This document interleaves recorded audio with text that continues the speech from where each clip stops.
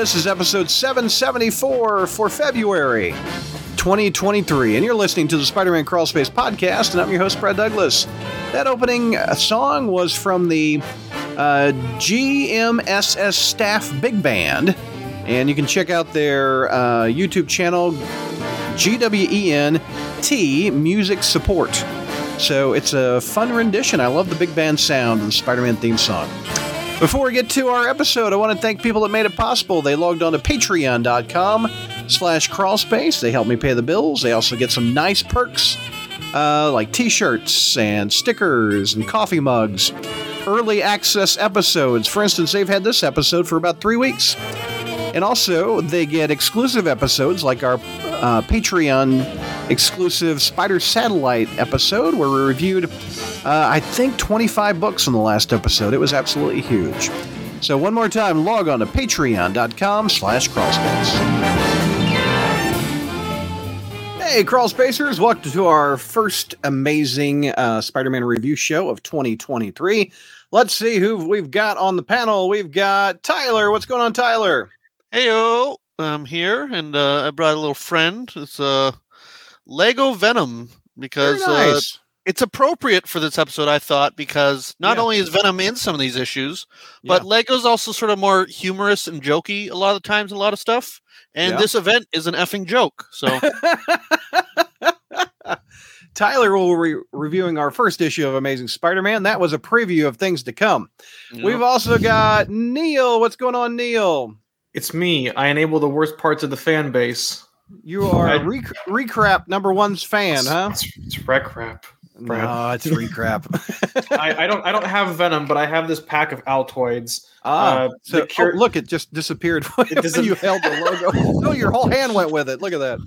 It doesn't. I have to hold it to like a foot away from the camera for it to work. Yeah. In case this is a scratch and sniff podcast, you could have fresh breath from Neil's spitting out the truth. Yeah. All right. That's how we start. That didn't work. That was like a dud. Well, great. Next time you say something not funny, I'll be sure to call you on it. Neil, that didn't work. You do. Well, that's true. I got it coming towards me. I got you. That thread ain't worth shit. Sorry, I know we're in the main show, but like, that's funny. That thread has no weight because you already do it anyways. That's true. I shouldn't do things I'm already doing. Okay. We also have Ryan. What's up, Ryan? Oh, hey, Brad. Hey, everybody. I've come here, and I've also brought my things. I have my glow-in-the-dark Chasm and Spider-Man Perler Beast, and I've got my visual aids ready to go here because they're just as entertaining since this is a Dungeons & Dragons special Spider-Man episode today. Oh, and there's your dog right behind you. Yep, there's Willow. Willow's here to do it. And of course, I got my D&D ready to go here. So make George be smiling right there. Oh, George would be happy. Yep. And Mike will be joining us soon. He's running just a little bit late. But we also have someone that loves clones on the show. JR. What's up, JR? What's going on, sir? Did he get his eyes dilated? Absolutely. JR, what's up with the Ray Charles shades? What's going on, man? Well, aren't I cool? I mean, I actually think he did get his eyes dilated. He's too afraid to say. Well, actually, I did because I had cataract surgery on Tuesday. Oh, I was joking. I wasn't about to say either. Laughing at you assholes. I'm not laughing at you. I'm laughing at my prescience. Hey, Neil, that didn't work. I had surgery, and they gave me these sunglasses as a souvenir. So I'm going to buy a car with a convertible, and I'm going to go down the street and wave, and everybody's going to notice how cool I am with these shades. Make our way downtown. Someone to put you in their spot is Venkman says, JR looks like Doc Ock. That's better than the Pillsbury Doughboy that was being used against me some other time. So Jonathan says this is JR 2099. You really are. Kelly says the dark web made JR go blind. I believe that one. Amen. Oh, yes, Gary and the Frozen. The negative reviews are going to fly tonight, baby. Wow, you don't know that. How do you know? You tease because this is an effing you said joke, it already. Man. You said it. Yeah, this is true. All right. So we are starting. We're going to review 3 issues of Amazing tonight. We're going to tackle ASM 909, 910, and 911. And this one has Venom in it. So I thought Tyler is the biggest Venom fan I know. So Tyler, you review this book, please. Okay. If you can, because man, oof. Oof is right. Oof. Oof. So, that's tonight. Yeah, I mean, this is a dark web. It's starting to get dark. Yeah. We start this art by Ed McGuinness and written by Zeb Wells. And we start right in the middle of the Demon Invasion of New York. Demon Invasion 2.0. So we got, Stroller trying to eat a baby, but then a web whips out the demon Stroller away. And of course, it's our favorite web slinger, Venom. The lethal protector. There he is. He saves the baby. There he is. Yeah. This is classic 90s Eddie Brock, and he's picking up babies and kissing them as Venom does, which is kind of fun. Yeah. But then he wants to go see Spider-Man and eat his brains because this is dumb Venom. He's been mentally regressed. Like everybody loves that, right? Just what we needed. Yeah. So yeah, Spider-Man's swinging past a bunch more demon stuff in the city. There's demon Christmas trees, demon books. There's lots of demon stuff. And he's go check on his boss, Norman Osborn, because Norman helped me when I lost Mary Jane, and that was quite a pickle. You know, we'd really like to know what that pickle was about, but I just don't really give a shit anymore. Sorry, I know we shouldn't swear. I'm so used to satellites. Well, if any review is going to make us swear, it's this one. These three. Oh man! Just watch the F-bombs. We're good. We haven't had an F-bomb yet. I'm gonna Gwen Stacy myself by the time this night is over. Snap! He's gonna snap. He is. I like that. I got that reference. No, I'm gonna jump off a bridge. Oh well, that you're gonna get stuck on an airlock there, Neil. All right. So Peter finds Norman Osborn beaten on the ground, and the culprit is, of course, Ben Reilly, everyone's favorite new villain, Chasm. Yeah, Chasm. Based Ben? Yeah, Baja Blast Spider-Man. Baja Blast Ben. That has more alliteration than Chasm. I was about to say he looks more like Purple Thunder, though, as far as Mountain Dew. He really does look like some sort of energy drink sponsored Spider-Man. Yeah, he does. So. Looks like to go drink White Claw on like a speedboat. It's White Claw with some yacht rock. Yeah. Yes. So this is the first time Peter's seen Ben since Beyond ended. So he's kind of. How does he know it's Ben? By the way, because he's in a shitty story. He just knows. Okay. Sure. Okay. He's like, wait, you're doing this? He's like, yeah, I'm edgy now. And he's like, oh, okay. And then suddenly Venom comes and punches Spider-Man in the head. And so, anyway, Chasm's like, I got other stuff to do. I'll be back later. So, bye. You deal with that. And so, of course, Peter is very confused why Eddie is acting like this. He's like, you're kind of way dumber. What's going on? And if you want to know why, down for the crossover, Eddie. Yeah. If you want to know why, go read Venom. If you want, I guess. No. And this from the biggest Venom fan I know. Yep. Anyway, so it's a sort of classic Venom versus Spider-Man fight. Venom wants to eat his brains, they really like saying that over and over. Oh, lots. Yeah. And then meanwhile, Chasm, he's got a bunch of demon tongues for some reason, and a demon cup, and a demon book. And then Miss Marvel shows up. She's like, I'm in this book too for some reason, because Norman Osborn's my boss. And then Chasm goes... Chasm then goes, no, I don't want you in this book. I'm going to banish you to the tie-in dimension. And he throws the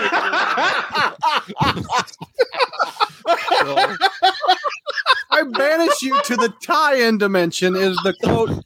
Top that one tonight, fellas. I don't. Wow. The applause right there. Bravo. So yeah, Bravo. if you want to see what happened to her, go find out in Dark Web, Miss Marvel #1. Thanks, and the audience goes, I'm good. Yeah.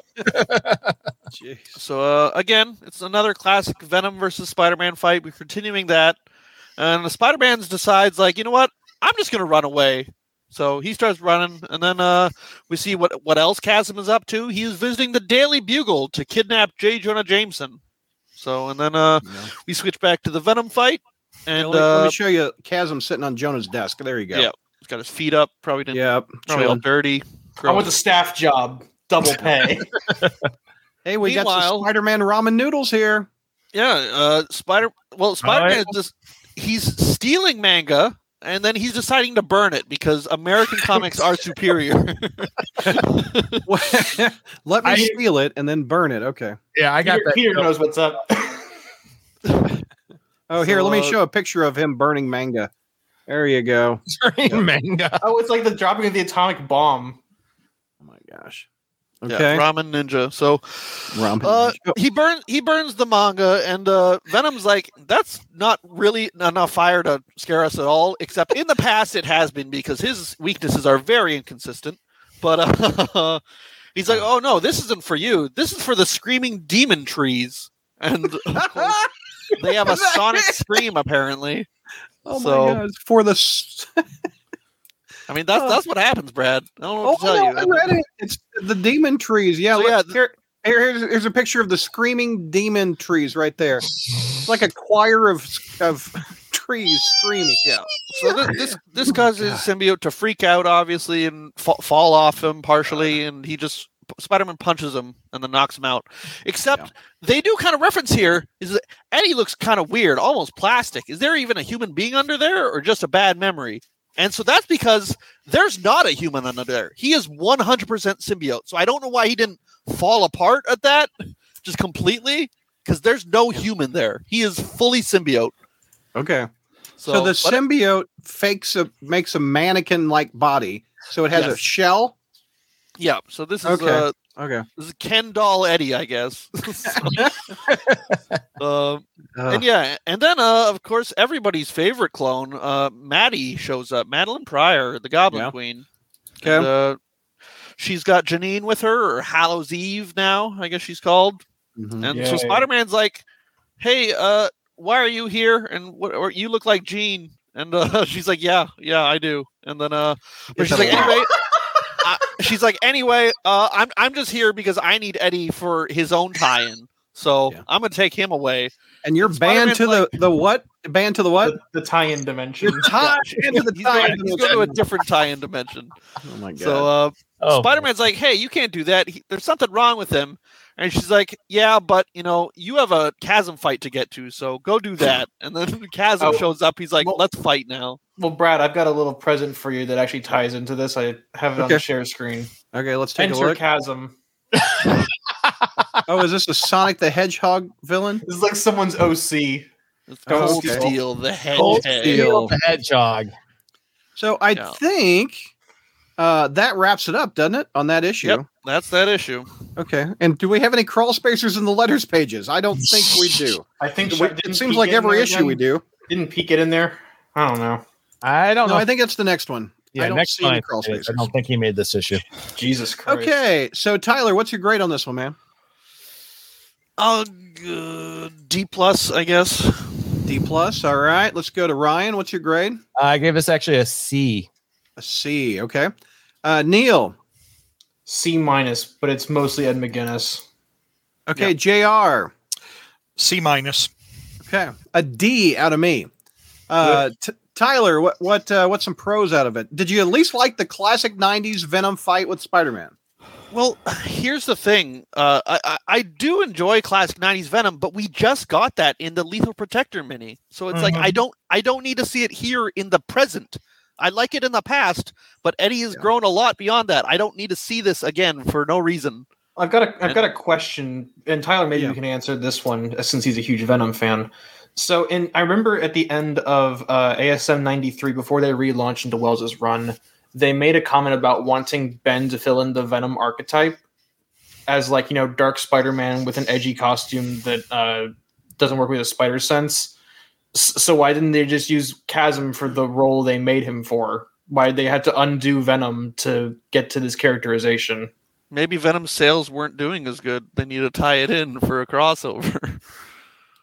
Sure. Okay. I think an obvious pro is the art. I don't. Yeah. The art. I was going to jump off that. Ed McGuinness. Yeah. Ed McGuinness. He's great. He's great. I wish he'd get books with better scripts because he's consistently been getting shaped scripts since like 2007. Yeah. What's he been on? Avengers, I think, right? Jeff Loeb books and Jason Aaron's Avengers. Oh, yeah. What was Jeff Loeb's book? Hulk and Nova. Yeah. Okay. Yeah. Yeah. And the only downside to the art, I would say, is that he draws Venom with toes. Don't like that. That's kind of weird. I don't like how detailed his feet were. There was back when he was on Superman, you would see sometimes with Superman flying, and you would actually see the toes like indentationed in his boots. I'm like, wait a second, okay, Dad, it doesn't need to be that realistic. This episode, the writers barely disguised fetish. Tyler, any other pros? I hear the art, and that's about it out of you. The art, and I mean, I appreciate Peter is a little confused that Eddie's acting different. It's not just like, oh, it's Venom. It's just, but other than that, not a lot. This is any other pros besides art? You know what? I'll give him that he was able to use his surroundings effectively to fight Venom. Like, he didn't job out like he usually does this run. He was able to kind of take in his surroundings and use them effectively to beat Venom. And I always appreciate when he's unorthodox and unconventional when fighting Venom. Even if it's stupid screaming trees, that seems so. I'll live with it. Yeah, that's one thing I have say which was a pro with me. It actually does show Peter as Spider-Man actually using a thought process. Yes, they're demon trees, but he said, "Oh, if I do this, I know they're going to scream, which will be high pitch, which will mess with the symbiote and do X, Y, and Z." So I said that should still be working because, as he says, you think you're going to light fire. So I do like that thing that Wells has done over the last several issues. He actually has Peter going, here's a good thing, and it's like, oh, that makes sense. Yeah, here we're in demonic limbo trees, but still, it's like, oh, you know what? That was actually kind of a slick move. I'll give you a thumbs up on that. It was actually a smooth move. So Peter thinking ahead instead of two behind. Yes. Yeah, I got you. I understand. I agree. JR, anything you liked? You were a C. You're higher than me. C minus, so barely higher than barely higher. JR and I share a grade. So you need to ask, I believe, Ryan about because he had the highest, I believe. Boy, there's. I mean, it wasn't. Remember, we're pros. Give me pros. We're going to go negative in a minute. No. I mean, no. I mean, it's like I'm. It's even though that I really want to hate this story for all kinds of reasons. It wasn't as offensive as I thought it would be. That's about the only thing I could say is that it wasn't as bad as it could have been. That's it. I think it progressively gets worse. In my opinion, it does. But as far as a start goes, this is not like right out the gate. You don't just trip on yourself and fall into the concrete. Right. Yeah. Okay. By the way, Mike is with us. Welcome, Mike. Hey, Mike. Hello. Hi, Mike. What's real quick? We just got to the grades. What would you give 909 for a grade? Okay, 909. The Venom one on the cover. You got Spider-Man making the trees sing. Give him a V for Venom. Venom. Yeah.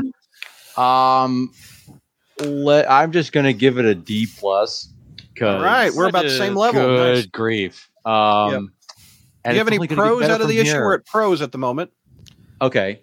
Pros. I think probably so far. I guess the artwork by Ian McGinnis. I mean, that's usually probably been the strongest thing about this.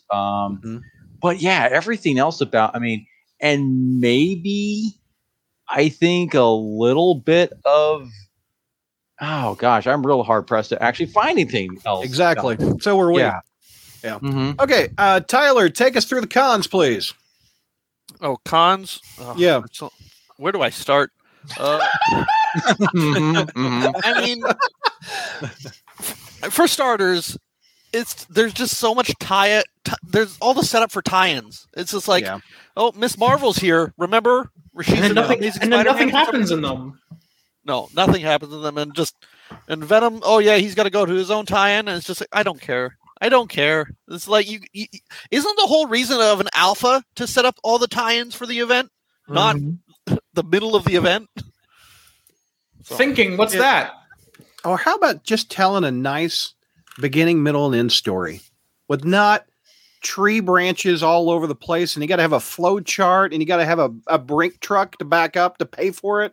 I mean, why not just a nice, concise story? Yeah, and then wouldn't that be nice? Well, no, you see, Brad, you are in the wrong decade, dude. Oh, I would agree. I would agree. Even in the wrong decade for two of them. Yeah, that's true. But, we've all been with them too. But yeah, another big con for me is the initial Ben encounter. Even it's like this is the first time Peter's seen this, and they don't even get a chance to talk or anything because it's like, oh, Venom's here now. You go to a Venom fight. So yeah, it's like there's so much that they have to go over about how Ben doesn't explain anything. He just goes, "Hey, Venom's behind you." Like that's it. Don't That's worry, all he gets. will. Real quick, I've got something to go off of that, Tyler. You know how the first issue of Dark Web was really gothic and set up as like a really serious event? Well, now Zeb Wells is just like, I don't care. Let's turn it into a comedy. Like Zeb Wells has truly become an MCU writer where he can't take anything he does seriously and has it undercut with like a joke. Where like Venom tackles Peter and Ben turns to the camera and goes, "Oops, well, back to work, I guess." And you expect a Seinfeld laugh track. The stakes do not feel at all life-threatening to Spider-Man in this, do they? No. Like, no. I'm like, oh, I wonder how he's going to get out of this one. Like, there's no stakes. It's all Vienna sausages. I mean, it's not a steak. There's a quote. I'm trying to get up to the number one spot, Tyler, with your the satellite land or whatever. You can't top him. He's already set the bar too high. He set the bar really high for the quote of the night. Anything else, Tyler, about the negative since it's yours? I mean, to go along with the whole thing as a comedy thing, I don't think any of the demon stuff is funny. It's constantly like we'll get through, especially in the later issues, but there's all these jokes about like the news. He steals from the newsstand. It goes, "Hey, stop!" Or like the screaming trees running away from fire, or the demon stroller. It's not funny at all. I don't want to eat your baby. Yes, I do. That's basically what it is. Later on, there's in later issues we'll talk about it later, but there's a couple of visual gags that actually did get a laugh out of me. But the demons, Tyler is correct, are incredibly unfunny and feels like it kind of reads like a Dan Slott issue where Dan Slott thought he was funnier than he actually is. Yeah. The same experiment repeats with Zeb Wells. See, and the thing is with Zeb Wells, I read Hellions. There was a lot of funny stuff in that. Oh, that was great. Same here. Same here. Is it just because he doesn't care anymore, or like what? I think he cares, but his comedy is much more macabre than Spider-Man's. Or at least the humor of Hellions is. And I think Ryan and JR definitely were around in 1988 for the first Inferno. And I didn't read it. It seems like the stakes were a little higher with Inferno. I don't know. Maybe because I remember them being held up in Peter's apartment. And they were boarding up the windows, and it wasn't for laughs like it is now. Well, the story like Inferno 2. Yeah, the story seemed bigger then, and I didn't read any of the ancillary tie-ins of that garbage fest. But, I just remember things like, Harry, for example, on the Goblin Glider flying in and out of Forest Hills and the Empire State Building turning into something. I mean, it just seemed that there was a larger sense of scale. And this is so... Well, I mean, I don't want to say intensely personal because but there's just there's no sense of scale to this. There's no sense of how devastating this is. JR, would a proper, I guess, to not put words in your mouth, but would the best way to put it be overly self-contained? Well, the scale in the matter of how many books is in it is. I mean huge. I mean the scale of like the actual impact on the universe. That's an interesting way of putting it because I'm not reading any of the X-Men garbage or anything like that.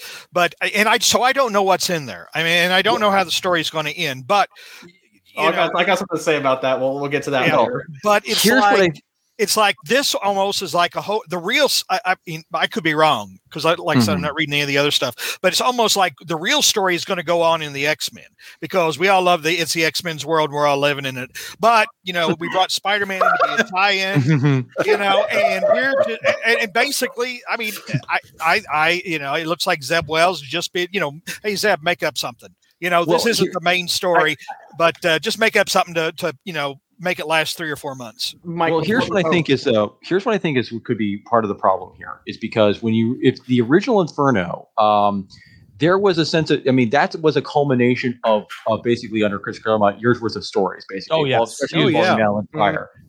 This one is just more like, hey, kids, remember this story from this crossover? Do you remember like from years ago? 35 years ago? Yes. Let's revisit that. And it's not even an original idea, too, which is kind of throwing me off. The demons invade New York. What, Neil? So real quick, I'm going to do a bit of spoilers for going ahead, talking about the X-Men stuff before we go to Satellites. Okay. They accidentally solved the story in the tie-in for X-Men. Yep. Yeah. And we'll get to that later. But Jerry Dugan accidentally fixed the plot in his like side tie-in book, and now Zeb Wells is panicking, trying to move the goalposts to they solved the plot it's like Dugan basically. We'll talk about it.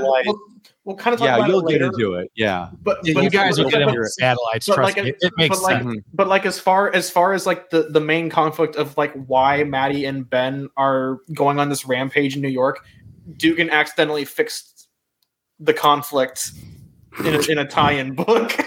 so now Wells is like, well, I've got to make Ben go out of his way to not want it. Oh my gosh, that just you'll probably hear that. You'll see what we mean. You'll see because I don't read the X-Men book. I dropped it since they stopped calling it Uncanny. Neil and I talked about this, but I'm done. I dropped every X-Men book except Wolverine. Well, and if you count Deadpool, I just started picking up Deadpool too. Right. Cons. We talked about how this doesn't feel like it's a big threat. It's very comedic. Venom is out of character. He's regressed. Singing trees.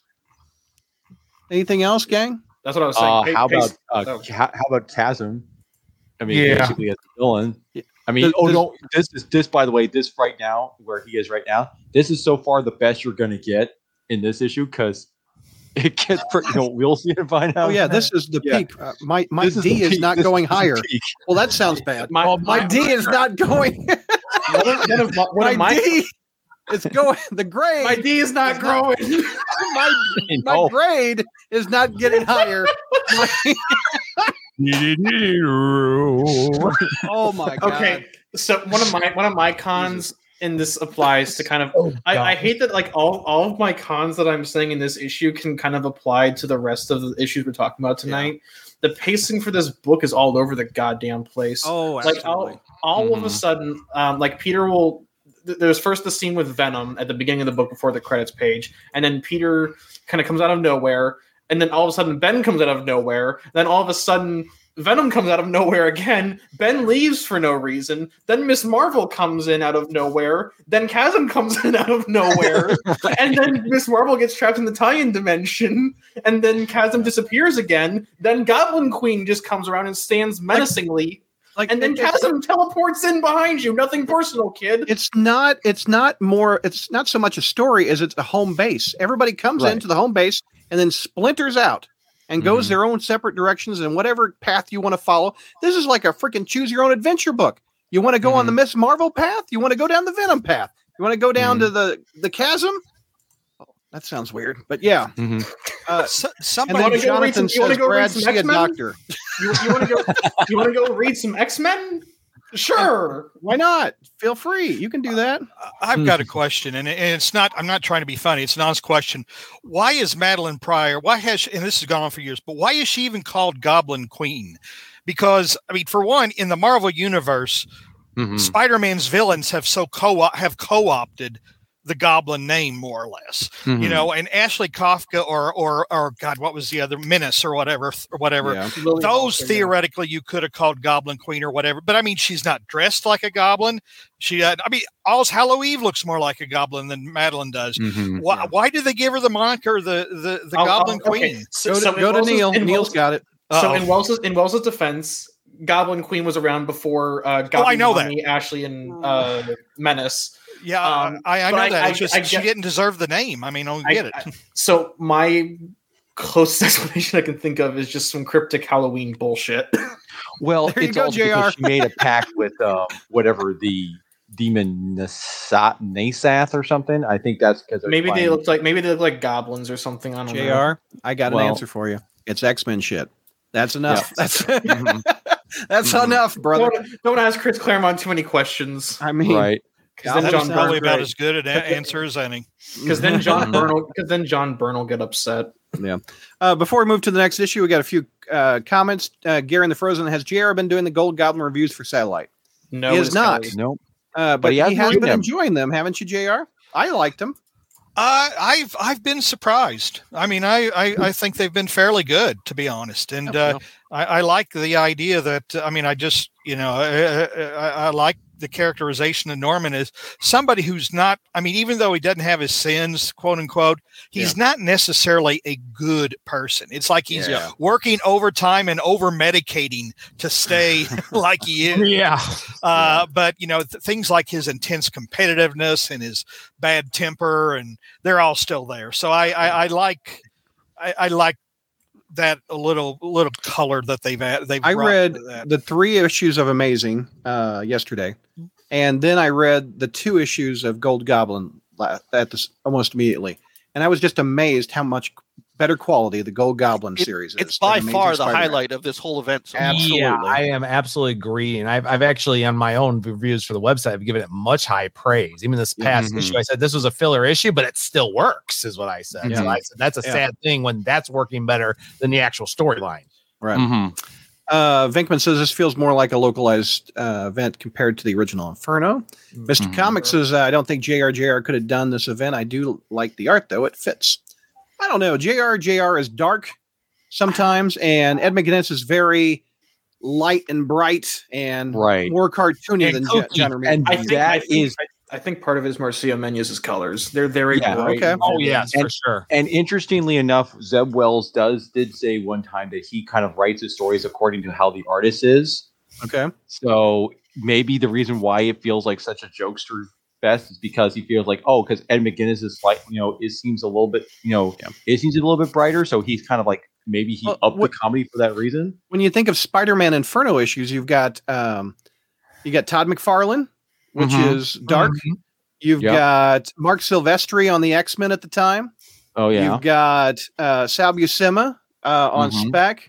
You've got who's on Amazing at that time? Todd McFarlane. It was McFarlane. It was McFarlane. Yeah. Venkman says DeConstant agrees with us. Ed McGuinness's art is a pro. Gary in the Frozen has a question for JR. Didn't you rank Venom's top 3 Spider-Man villains in a previous episode? Is he asking, didn't I call Venom one of Spider-Man's top 3 villains? Didn't you rank Venom a top 3 Spider-Man villain in a previous episode? Yeah. Well, I mean, Venom top 3? I mean, Venom is not, as everyone knows, Venom's not my favorite villain. And frankly, he hasn't been much of a villain, in these. But to be honest, I mean, when you think of Spider-Man's A-list villains, go back to the movies, Green Goblin, Doc Ock, and then even, and Sam Raimi, even though he wanted nothing to do with it, Avi Arad pushed Venom because he knew. And, Arad gets a lot of well-deserved grief, but people wanted to see Venom after Doc Ock, So he's part of that trifecta. And part of that, and he could have been a great villain. We've talked about a contender. Yeah, we've talked about, the how, because he's so different than the other 2, main villains or whatever that, he's just been ruined after all these years. But I think if you ask anybody who's partially familiar with Spider-Man who his main villains are, they'll say Goblin. And all respect to Tyler, this is the default Venom. Is it not? This is the brains. I'm your enemy. I'm going to kill you, Spider-Man, as opposed to what we have now. Would you not agree, Tyler? Oh, I'm not muted. There you are. I'm not Tyler, but no, Tyler. But he plays him on TV. Tyler, would you? There's my son, Tyler. Tyler, what's your thoughts? Is this not the default Venom? You're still muted. He's still muted. Oh, sorry. There you are. Yeah.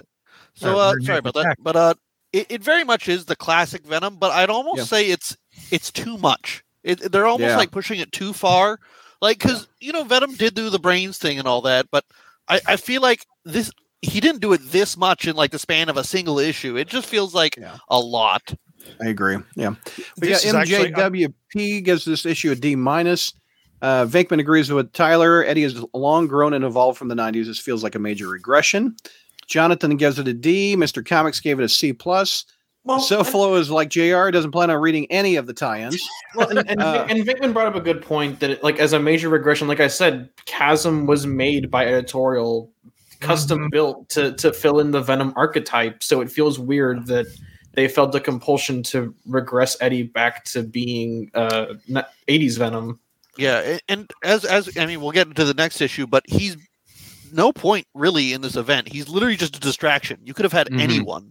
Yeah, there's no reason for Venom to be problem. here. Yep. It was a distraction. It had almost nothing to do with what's going on in his own book with it. Yeah. Vinkman gave the issue a D. Tony is watching from London, England. You're up late, sir. So thanks for watching us. Well, actually, or it could be early. Oh, yeah, you're right. 6 hour time difference. Take that back. He's in the early morning. Yeah. Let's see. Do we have any other comments? Will the real Tyler please stand up? We have Spider-Man Plush saying, hey, guys. Devia has a question for the panel. Do you think after this Dark Web event, we'll have any fallout for this event? Or do you think Peter is going to say, well, that happened. Time to move on for the next adventure? I think the latter. Yeah. I don't care. Yeah. Well, we'll see. Yeah. Well, it depends on how it depends on how they're going to do, how Ben's going to get treated after this, like what the end game is with this thing. Because right now it just seems like as Neil's hinted, the X-Men side has been solved. It's the other stuff that's coming in. It's the other stuff that we've left over. Yeah. We've got a couple more comments before we're moving on. Heroing 2.0 says, I agree, the Gold Goblin is the best part of Dark Web. I didn't expect it to do good. I'm actually enjoying it. Tevye wants to know, do you think Ben Reilly will die? You mean for the 28th time? Yeah, sure. Why not? He'll come back. Well, yeah, we can call him Ben 29, I suppose. But I don't know. It depends on if Nick Lowe wants to keep, hey, we got to keep Chasm around as the new thing. Like try to keep promoting him as the villain, the dark half of Spider-Man or something. It depends. I think if editorial wants like a random Spider character to throw into an action shot, they've got their they've got their pick. They can afford to keep Ben as Chasm even if people don't like it. And Tevye gave this issue an F, the lowest of all of us. Don't worry. He's going to get some FUs coming up. And JR, we have a voice from the past in the chat. We have Chris Linus, a.k.a. Crazy Chris. What's up, Chris, man? The only guy who ever beat me on a prediction. The creator of Skittles. I think Ultimate Spider Plush had the best comment. I didn't read this issue. You're better off for it, sir. Yeah. I must have to bust out the blues for this run. Yeah. All right. The next issue is Mike, and you have ASM 910. Chasm and Spider-Man fighting. Yes, folks, this is probably the match you've all been waiting for. And basically, the question is, will Dark Web get progressively better? Will Peter and Ben's rematch be the match of the century? Will we actually get answers from what happened 6 months later? No. And will Chi-Town's upteenth lever in this issue actually save it? Yes. The answer is no. No. Hell no. And maybe I don't know. Will a crawl space? Your mileage may vary. Your mileage may vary depending on how agitated you want Pete to get. And because I want him to be agitated because it amuses me, the answer is yes. Okay. Yeah. So real quick before you start, I kind of like what we did with comments. If you got a question or something, after we wrap up the issue, I'm going to scroll through the comments and then we'll pop them on the screen and answer them one at a time. Right. So go ahead, Mike. So we start this issue off with a flashback of the day where Ben Reilly was still basically being Spider-Man. It's going to talk about Peter, and he's like, Peter, all I want you to do is put on this helmet.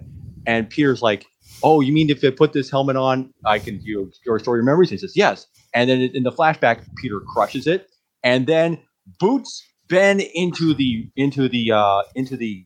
retroactive, thick Mountain Dew goop, whatever. That's actually my idea of a good time. I don't know why Ben's complaining. Real quick, jump into the Mountain Dew goo. Real quick, Mike. If my continuity sense is tingling, Ben Angel dove into the psychoreactive. Indeed. In fact, In fact, Peters basically tells Ben in so many words, "Oh, now you're just making crap up like JR, Ben." Okay, I think I haven't done anything to you except maybe you fake Mike for a couple of years. I feel like this past run has been a wake up call for JR that like now there's continuity nerds that have taken his place, including within the comic. Yeah, and Ben Wells is indeed making this shit up. So go ahead. Ben basically responds to this. Well, that's how I remember it. And then Peter essentially says, "Well, then your memory is just as bad as this guy reviewing this issue." So, well, there. Whoa. Recapping this issue, I should say. But in any case, so he says, so they basically going to get into a knockdown, drag out fight, and so it's like, I can't. Well, Peter's like, I can't have you threatening the city, Ben. He says, well, then we're going to have a problem, and then. That's when the fight is on, and there's a point where Peter basically webs up a scooter who is possessed, and the scooter's like, what did I ever do to deserve this? And he gets whacked around with this thing. They're throwing punches, throwing stuff at him. And it looks like, for a moment, Spidey has an edge on the fight. But then at one point, Kaz basically, Spidey picks up like basically looks like a parking meter. And is about to hit Ben in the back. But there is a little wrinkle here because Ben's new chasm powers, not only he still has spider sense, and not only can his spider sense tingle himself, it can also tingle others. His spidey sense can do the bad touch. His spider sense can tingle himself. Well, Tyler, I don't know. That may be the quote of the night. I mean... it not only pleases. Never mind. No, you get it. Yes, but in any case, but specifically, it acts as kind of like the little squiggly lines can act like a force field to kind of protect himself. No, they're stabbing him. Yeah. And then speaking of stabs, Ben's like, "Hey, I borrowed this trick from back when you were still the Cosmic Spider-Man. It can make stuff out of your webbing." Well, he then shoots his webbing out and basically makes like blades and knives and stuff and axes and starts trying to hack at Peter with this thing. And he starts going to town on him. And while this fight is just starting to get somewhat good, we go over to see. Well, let me check out what the Goblin. What are the X-Men up to? Yeah, what are Maddie and Venom and the writer essentially goes our new favorite character Hallows Eve is doing, and we actually get a taste of see how. Hallows Eve's powers work. So basically, anytime she puts a mask on, she becomes that person. And in this case, she puts on the mask of basically Frankenstein's monster, a la the Frankenstein's monster. And so she turns into Frankenstein's monster. And what does she do with this? She basically boots Venom in the back and just kind of like, hey, I'm going to sling you over to where the X-Men's treehouse is. So basically, he can create a distraction. So then he could I guess after that, then Hallows Eve will then go inside the treehouse to retrieve what Maddie needs to get, which is basically the stored memories of Jean Grey, which we'll basically have to explore in one of the X-Men tie-ins, which we'll not explore in this issue. So I'll talk about it. Yeah, sneak peek of satellites. Anyway, back to the stuff we sort of care about with Ben and Peter fighting and everything like this. You're being generous. So then basically he even reminds, of course, that this issue came out Christmas, and he's basically Peter gets the upper hand and everything, and then Ben's like, oh yeah, well I got another trick, and he takes out looks like a Christmas tree ornament, or looks like it's basically a gold ball, no relation to gold balls. It's another X-Men character, but he basically takes this thing out, and it's like basically does this thing like if you've ever seen the movie Phantasm, it's basically that. So the little blade pops out. Kind of almost like nearly lands in between Peter's, his web shooter. Basically, it's strategically placed in between his legs. Let's put it that way.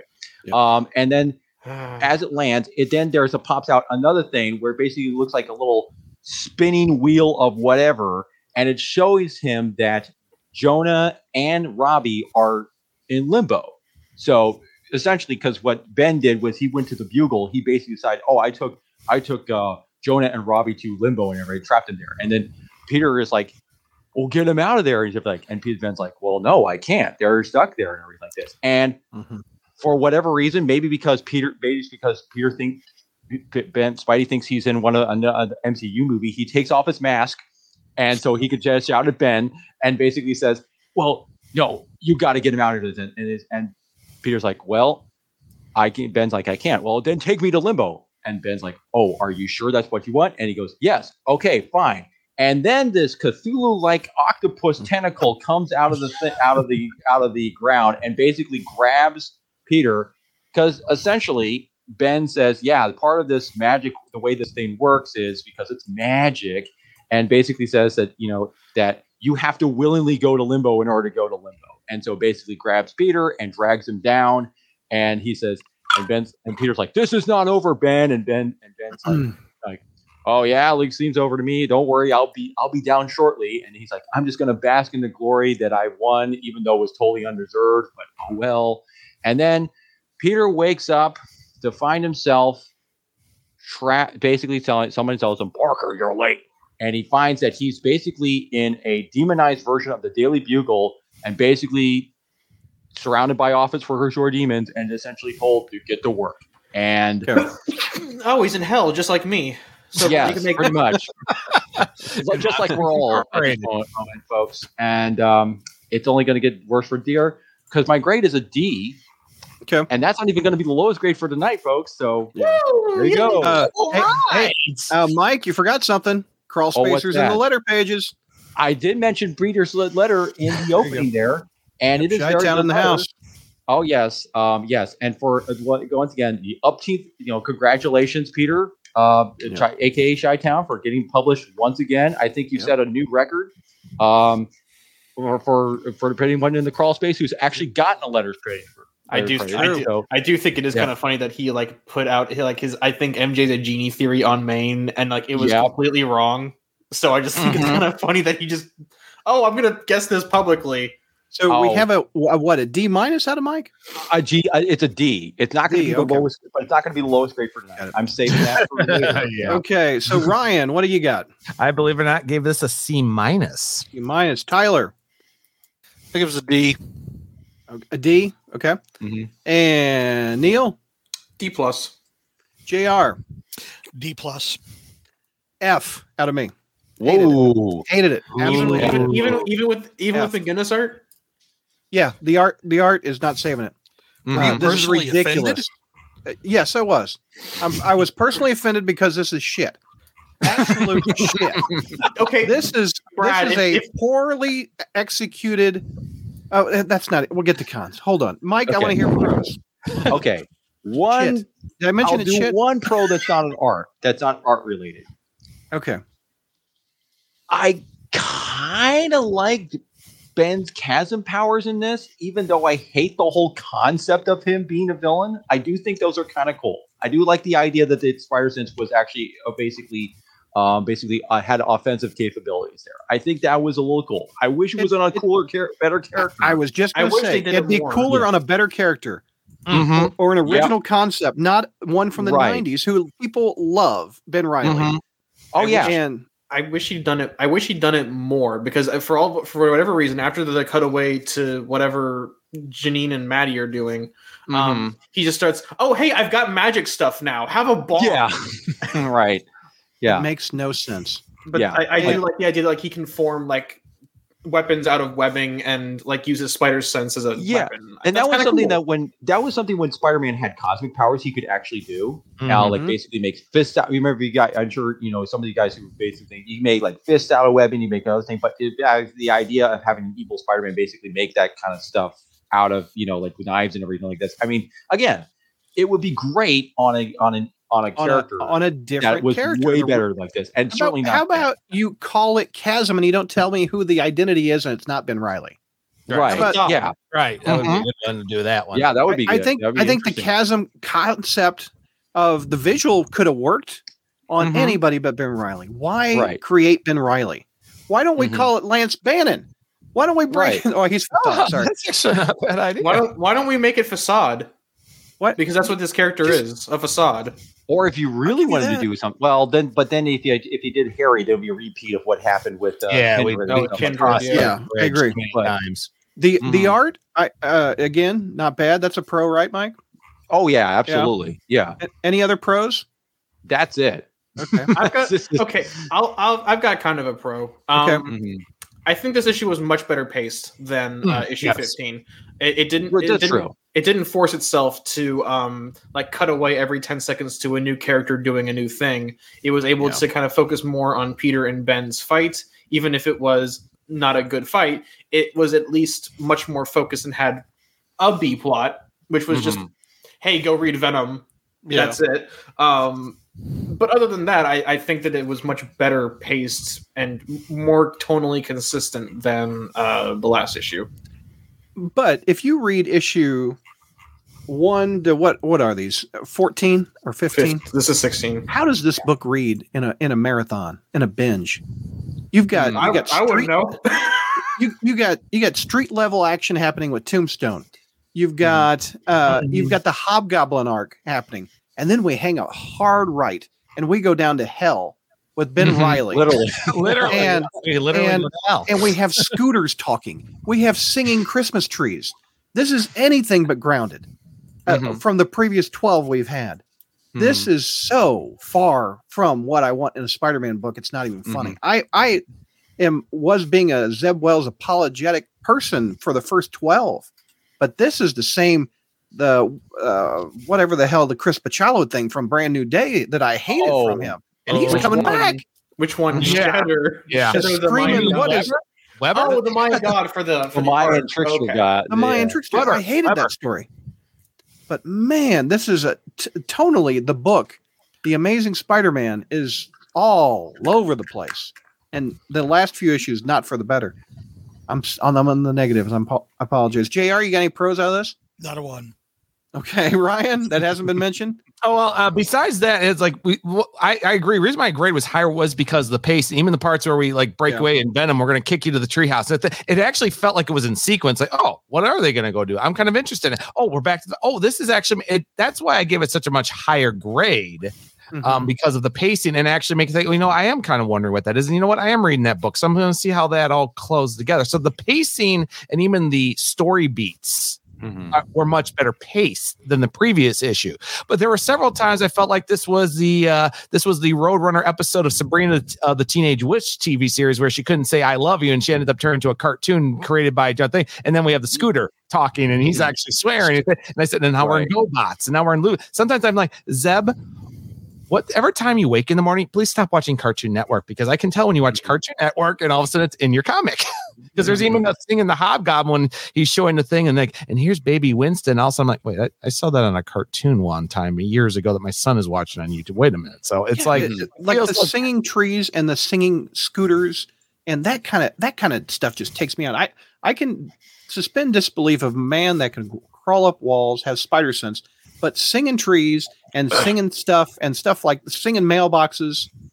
Brad, I don't mean to admit that, but I remember back in the Free Comic Book issue that introduced the evil, talking, demonic mailbox. Right. And here in this storyline, everybody sees everything demonic and evil and eating things and talking. And then it was like, well, how dare you touch something of the USPS phone thing? I didn't see any, mailbox. You mean versus the guy that was right there saying, I saw it. I said, well, I didn't see it. Yeah. Shouldn't the Ghostbusters show up and just take these things out?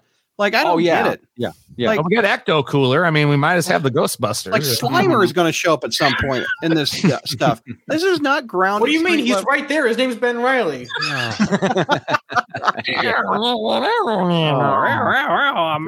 Reactive cool. Oh man, back off, man. That's what Peter should say. Back off, man. I'm a scientist. Oh my god. Anyway, it's just rough. Okay, I'm gonna go. Any other pros before we move on to the cons with Mike? Okay, cons with Mike. Take it, Mike. It's with Mike. Here's the thing: Ben Reilly as a villain just gets progressively worse and worse every part of this series. I mean, yes, I think what Wells was trying to go for was like, hey, Spider-Man makes lame jokes as a hero. If he was evil, he'd also make lame jokes as a villain. Well, it doesn't really work that way. And that's it. It just because, and again, I think it just the thing. Part of it is because once you know what Ben's quote unquote plan is, it even gets kind of dumber. Like the whole idea, like from the first page, it was like, this isn't what happened, Ben. I don't care. I got to move the plot. I don't care. Yeah, I don't care. I don't care. I have no reasoning. It's just I want to kill you just cause reasons. Well, it's not even that, and that's the thing. He doesn't actually want to kill Peter because he still needs his memories. But then he tries to kill him anyway, and then I'm not going to do it. But it's like the apple, Peter. Yeah, and I think again, it's just like the thing about, and also what's so stupid about this is because Peter could easily try to say, like he tries to say, oh, that's not what happened or anything like this and stuff, and try to like. I mean, but then after he tries to like, okay, fine, I'm just going to go ahead and take you down and everything like this because you're trying to do destroy my city and everything like this, and doesn't try to kind of figure out like, again, it's just basically let's have a fight because we have to have one. Yes, and you can't really root for the villain, which a good villain you can see their side. Mm-hmm. Yeah, can you not? Which you can't. You can't in this absolutely. At all. What I was talking about last issue, where Ben is like. He's just too quippy. Like he's like an MCU character, and like I said, it's because Zeb Wells is an MCU writer. But Ben I can't relate to him because like the tragedy of like losing your identity, like something that's actually kind of an interesting concept of like losing your identity. One, the plot is very selective with which memories Ben has or does not have. Yeah, simply to move the plot along. But also he's too there's a word for it. Cool. He's too quippy. He's too quippy for me to relate to him. He's edgy and dark. That's the thing, because that's. Ow! I cut myself on the edge. Yeah. I mean, can you compare this character that was introduced in the Lost Years, the grounded, beaten down clone that was on a motorcycle with a long beard, fall in love on the road with Janine, to this cartoon character? It's a totally different character. Mm-hmm. And there's nothing that bridges the two, mainly because J.M. DeMatteis was writing a good story back then. Mm-hmm. And you have this with talking mailboxes and talking scooters, and it just doesn't seem like the same universe. And and it would be so much easier to call this guy anybody but Ben Reilly, because he's not the Ben Reilly that the fans loved in the 90s. I kind of liked him back in the 90s too. I didn't like the Clone Saga that much, but I was like, Ben's an okay character. I get it. But I'm done with clones. JR, are you done with clones? I'm so tired of them. God. Probably not as much as George is, but it's such a we should have had George make a special appearance. He would have loved these. I'm channeling him right now. I gave the damn book an out. He wouldn't have enjoyed this. He would have thrown a fit and left before we even reviewed issue 15. Oh yeah. Yeah. He would not have done any of this. I'm also kind of interested in what. I was also kind of interested in Tyler's, what his reaction was to the brief appearance of Venom, basically just like, hey, we're just going to give him little of the boot and just. He's the football for Charlie Brown to kick. Oh, yeah. It's once again, he's just banished to the tie-in dimension. It's just the only reason he's in. Go back to your solo. Yeah, go back to. He was literally kicked off panel into his own. Yeah, that's pretty much what happened. I got a con. It's kind of related to that. That Maddie and Janine. Especially Janine, because at least Maddie's doing something off in the X-Men time. We'll get to that later. Mm-hmm. They're doing nothing. You're standing there looking evil. I mean, Janine goes with him to the tie-in dimension. But Maddie just comes in like at the last minute, and the last issue she just goes, "Oh, I'm evil, by the way. I look like Jean Grey, but I'm evil." And then in this issue, "Oh, I'm evil. Let's go raid the treehouse." And here's the thing. Her power thing, basically like putting on the mask and turning into like monsters. Yeah, let's talk about that. Mm-hmm. Yeah, I mean, by the way, this is just like, oh yeah, I'm just going to turn to Boris Karloff Frankenstein's monster. I mean, if we get into the tie-in, it's actually there's a cooler version of how she does that in that book than it does in this book. Yeah. So it's just like, which is again. So hypothetically, she could put on a Spider-Man mask and be Spider-Man. Is that what I'm hearing? Yes. Mm-hmm. Okay, so she could put on a Tickle Me Elmo and be a Muppet. Yeah, she could put on Magneto's helmet and have his persecution complex. So she's Mystique with masks. whatever mask the actual powers included becomes that person, like basically, but they're all monster masks and everything. So they're monsters. Do they have to be monsters? They can't be Elmo. I think she's got her collection of masks. So right, they're monsters that represent what she has gone through in her life. What she has felt like. The Frankenstein's the thing. When they said she was a monster, here she is a monster. When they felt she was a life sucker, which her father said was when he was abusive to her, she becomes a vampire. That's basically how it all works. Now, Brad, they are not Brad, they are metaphors. I know that kind of goes over your head, but but there is at least could she be Chucky? Yes, technically. Could she be Ghostface? She stabbed her dad in self-defense. Okay, could she be Ghostface? She could be Ghostface. Could she be William Shatner as Michael Myers? Probably so. Yes, if she's got a Halloween. Could she be Neve Campbell as a final girl? Could she be a final girl? Yeah, that's pretty good. That's pretty good. I like that. Okay, do we like that power set, Mystique with monsters? I kind of like it. It's not like new, but I think the way McGinnis visualizes it is interesting. Like she gets the arms and the legs and the head, but the rest of her is still her. Yeah, I think it kind of reminds me of like Synch from the X-Men, who's actually on the X-Men team right now. Synch was Cannonball's sister, right? No, that's Arrow. That's Arrow. Synch is another guy who basically Synch is from Gen X. Like Rogue. Who's the girl that sheds her skin? Husk. That's Husk. Husk. That's what I'm thinking of. Synch is kind of like Rogue. JR, sorry, I'm talking X-Men. These are horrible villains. I mean, they're not even because I didn't know who Husk was, but I was thinking of Marrow. I mean, these are heroes though. Marrow. He's bad to the bone. Husk He's bad to the bone. Yeah, that's right. I mean, it's like literally they are running out of heroes and villains in the X-Men, and they're just creating the most repulsive characters. He's been here for years, though. Spider-Man's getting to him. I like what Karen the Frozen. Any pros, JR? Not a one. Not one. Any other cons? Well, oh gosh, JR. My big con, of course, is that in none of this am I buying Ben Reilly as a villain. Absolutely. Because he essentially is still Peter Parker. And, maybe there's been obviously, he's been killed 28 times or whatever. But I mean, when you think of all the things Peter's gone through in his life, having, his Gwen murdered in front of him, losing Harry like he did. I mean, Peter has been was isolated and tortured mentally for weeks by Norman Osborn as he tried to brainwash him. His memory's been taken over, like with, when Doc Ock took him over back years and years ago, and he still worked himself out of that. I mean, even if his memories were shattered and I don't see this making Ben a villain. I just don't. Well, it did Kane. Kane became a villain. Kane was. Kane was. Go ahead. Go ahead. No, go ahead. I was going to say Kane. Kane was literally dying. Everything was. I mean, literally at the point his body and mind. The way I figured, his body and mind were just rotting. He was a failed first clone. I mean, it's a good point. But ultimately he did do some altruistic Peter Parker things. I mean, after all, didn't he sacrifice himself in one of those Craven's idiotic hunts? Grim hunts. Yeah. Kane never attacked a city with demons.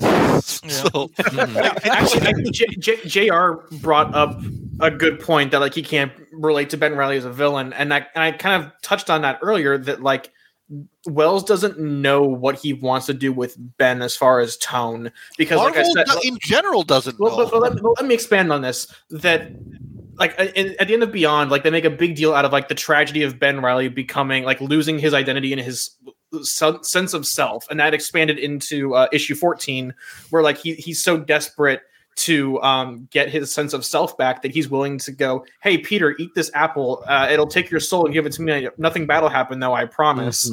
But in this issue, like I said, the plot dictates what memories Ben does or doesn't have, and so it feels like Wells's irreverence towards the tone of the book makes it hard to either root for Ben or take his tragedy seriously. He's a joke. No, psychoreactive goo.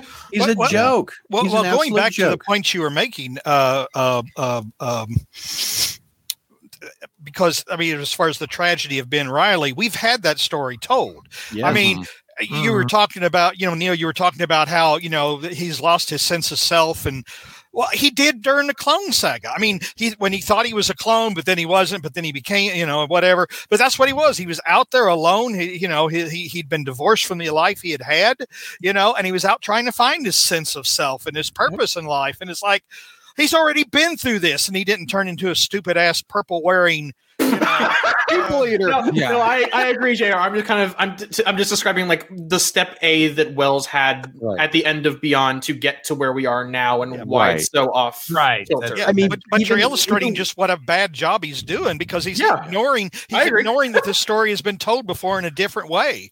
I won't say a better way, but a different way. It's better. Even when Ben was the Jackal in the Clone Conspiracy and how bad that story was, at least Slott actually gave him a motivation that sort of made sense. Like he's like, hey, I was trying to help. I wasn't trying to like basically. What was his motivation for that? Refresh me. His motivation was he wanted to bring back people that was basically that who have died, like all the people that he. Yeah, he wanted to make everybody. That's right. And he dug up Uncle Ben's grave, which was something you don't do, and that felt like the stakes. And I'm not a Slott fan, but. And this was even asked by Gary in the Frozen, which one's better? I prefer Clone Conspiracy from years ago as opposed to this. Mm-hmm. I think design wise, I like Chasm more just because he fits the spider archetype, albeit barely. But I just cannot dig him as I'm wearing a red suit with an Anubis mask. That's just kind of stupid. With a voice changer. Yeah. Well, maybe put the Chasm suit on Clone Conspiracy. We got a better story. I get why he did it for Clone Conspiracy, because it's like because Ben's front for it was like a company called, was it New You? Yes. Mm-hmm. Yeah. So I get why he wore the costume. I just couldn't get into it. By the way, there's speaking of JR, you reminded me of something that could also be both a pro and a con. The con is that Ben Reilly actually quotes Kane's line, like, "I have all the power, but none of the responsibility." Mm-hmm. Yeah. That was also Otto's catchphrase too. Yeah. And the pro is that Kane is nowhere to be seen in this mess. Good. He's better off for it. Again, yes, exactly. Better off for it. We're going to do some comments, unless anybody has any more cons. I was just going to add on to Mike's good comment that like the further Kane stays away from being remembered, the better off he is. It's like Silk. But Kane might be watching. So right, that's an idea. He sees it on the TV, turns it off. I'm bored. He's spared from this. Okay, I don't like. In Beyond, I was alone. Free Kane. in Beyond, I was like, "Come on, Kane should be dealing with." But now I want Kane as far away from this as possible. Get away, Kane. Get on the road, baby. Mary, our friend Mary, says it's a strange time when Kane has become a better and more popular Scarlet Spider than Ben Reilly. I don't think it's strange, because there was during Yost's run, people really liked him as Scarlet Spider, and I think I thought it was great. Then even the New Warriors, as bad as it was very still consistent, and they even said like, "Oh, I get you. We had a Scarlet Spider ourselves." Like, well, that was him. This is me, and you know what? I don't give a damn. Was his exact words, and everyone's like, "Ooh, whoa." And we have our friend Bruce, our Crawl Spacer Bruce, who is mentioned in the next issue in the letters pages. He says, "I can't get invested in Ben Reilly at all. He's flipped from hero to bad guy more than some WWE wrestlers." It's true. Oh yeah. Oh yeah. Let's see. Saudis will love him. Crazy Chris says, I got to hop off, but it's nice peeking in. Can't wait to listen to the recorded full episode. So see you, Crazy Chris. Nice to see you again, Chris. Mr. Comics says, when this series was grounded, it was amazing. Right now, the tone is the same as Spencer, and I'd take Spencer over Wells at this point. And I see not necessarily a lot of Spencer's DNA in this, but part of the reason Spencer's run kind of fell apart at the end was because of the irreverence and unwillingness to like commit to anything. Mm-hmm. And I see a lot of that in Wells's run, but on a much faster scale. NJWP, the rumor going around, Ben was supposed to die. Wells wanted a symbiote-type antagonist. He couldn't have Venom, so they compromised on turning Ben into the antagonist and giving him Venom-like powers. Well, they got Venom back, so what was the point of that? Yeah, I've heard that rumor too. And the actual Venom book has been using the tie-in to actually move the plot along too. So there's that also. Mm-hmm. Base viewing. Radiac says, Radiac 55 says, let's not forget the event started with the debt collector being revealed as a killer, then sacrificed, and now we have a talking bed with the hots for JJJ. Okay, well, I'll admit I thought that was funny. Okay, that's in the next issue though. Yeah. Vinkman says Brad's coming around that Wells' run is crap. Well, the first 12 are all right. This one, not so much. My apathy is reaching new heights. Matt Bird says, here's a question of the many Clone Saga stories, the 70s and 90s, whatever the slot stuff was, or even this currently, which one holds up best story structure-wise? 70s. 70s was like a couple issues. Exactly. I agree. And I've reread the 70s as it happened just before I was born. And I was like saying, I've read it in past and said, this was a much better Clone Saga. Mm-hmm. Yeah. Heroing says, I'm glad I didn't read these issues again. I'm not missing out on much, but do y'all think it'd be worth picking up the flashback arc coming up? I feel uninterested and that'll be disappointing. Oh, no. It depends on how that's going to be executed, but I have theories of based on what has happened in like the Mary Jane and Black Cat tie-in. Like basically, there's a line of dialogue that Mary Jane says in there that kind of hints maybe what was going on. Who knows about the 6 months? I'm glad that we're finally going to get an answer in what, April?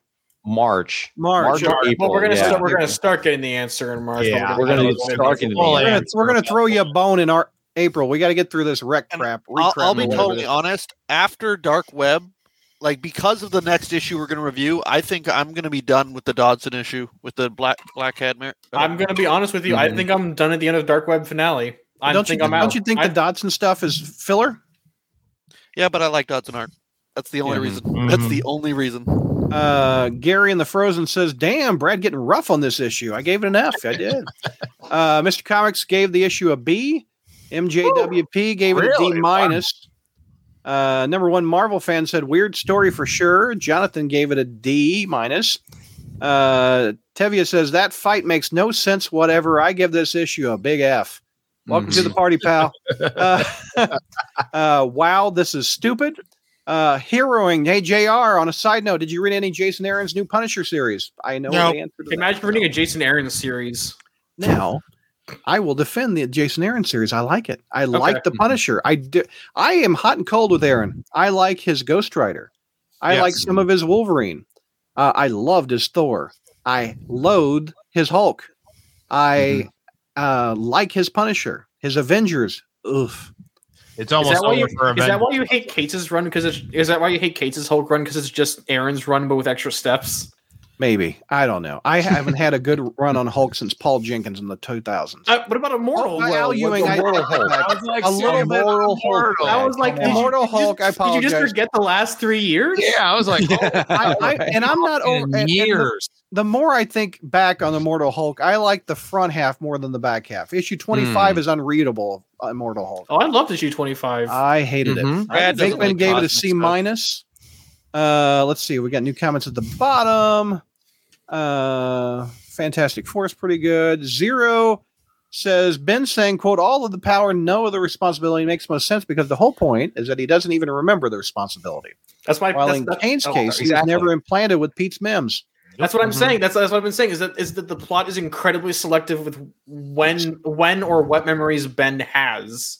Who then counters it, say, I don't remember that part. Wait, you just said that. Oh, did I? It's kind of foggy. It's like you changing per panel.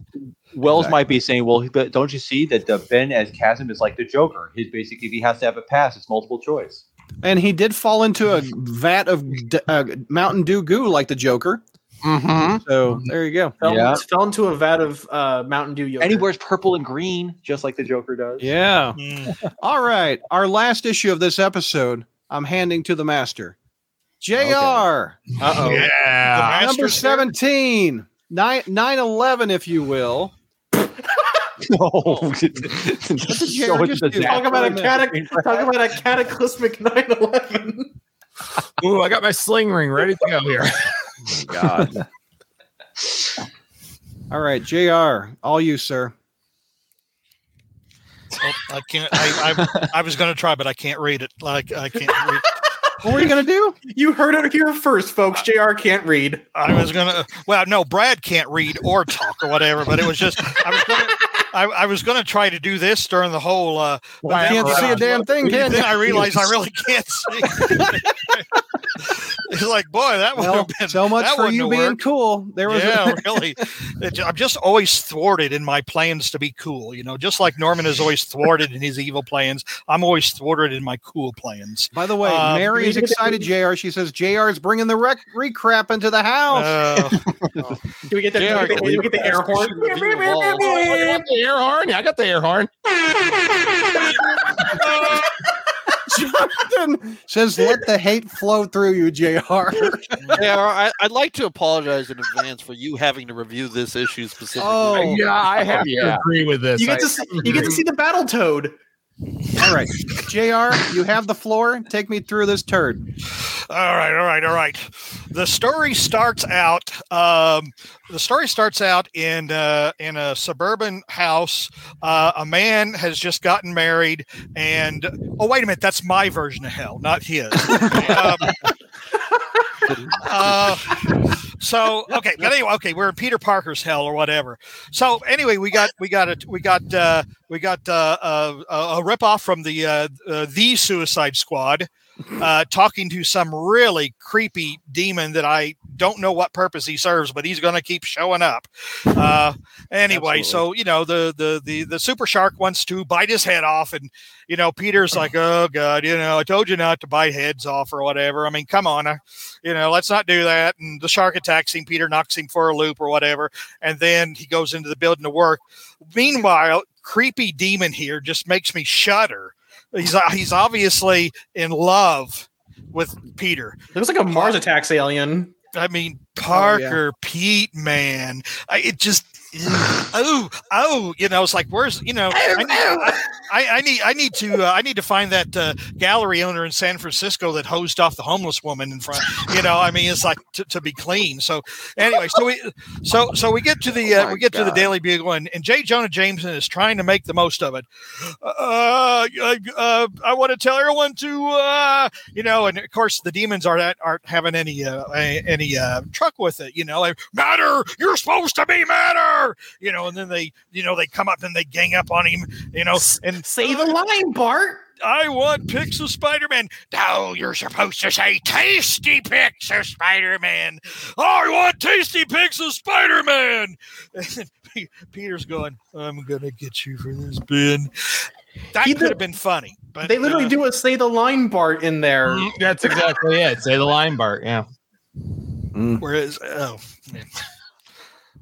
I'm not even so sure. Say the line, Bart. I'm not even so sure I get that, to be honest. Where's that from? It's from the Simpsons. It's a classic Simpsons. I didn't do it. Kid. Oh yeah. Oh. Yay! Yeah, I stopped watching Simpsons around season 5, I think. Holy cow. Oh, wow. Everyone else did too. Yeah. So, but anyway, and then he runs into pseudo Vin Riley, who, by the way, green and purple is Norman's motif as well. So it's, and he offers him he says, oh, Peter, I want you to take a bite of what looks like, what's looked like a dried up booger ball. Yeah. I mean, it's like if you're trying to tempt somebody to eat something, why not hey, how about this strawberry ice cream cone? Or, hey, what about this deluxe Chicago pan pizza? But no, it's a booger ball. Of course he's not going to take a bite of it. I mean, to have some drama, the hero has to have some drama. You got to think the hero might be tempted, but this is entirely unappetizing, both literally and metaphorically. Well, they're going for the Garden of Eden, aren't they? I mean, but it ain't working. I'm gonna be honest. I didn't make that connection. I just thought it was a tree. Oh, I did. If they were going to do a Garden of Eden, then it should have been a talking snake. I mean, it should, or like Chasm should have generated a talking snake or something. I mean, it's just kind of. anyway, it's dumb. I mean, it's dumb because it's like it's not even remote. You want somebody to do something, but you don't make it even remotely appetizing. Of course, the hero's going to turn it down. Okay, so anyway, but then and now we go back to some more crazy demons, and they're experimenting on one of their own because this is going to lead into something a little bit later on, and they turn him into a mutated version of the Scorpion, and then Madeline Pryor just says, I am bored with this shit already.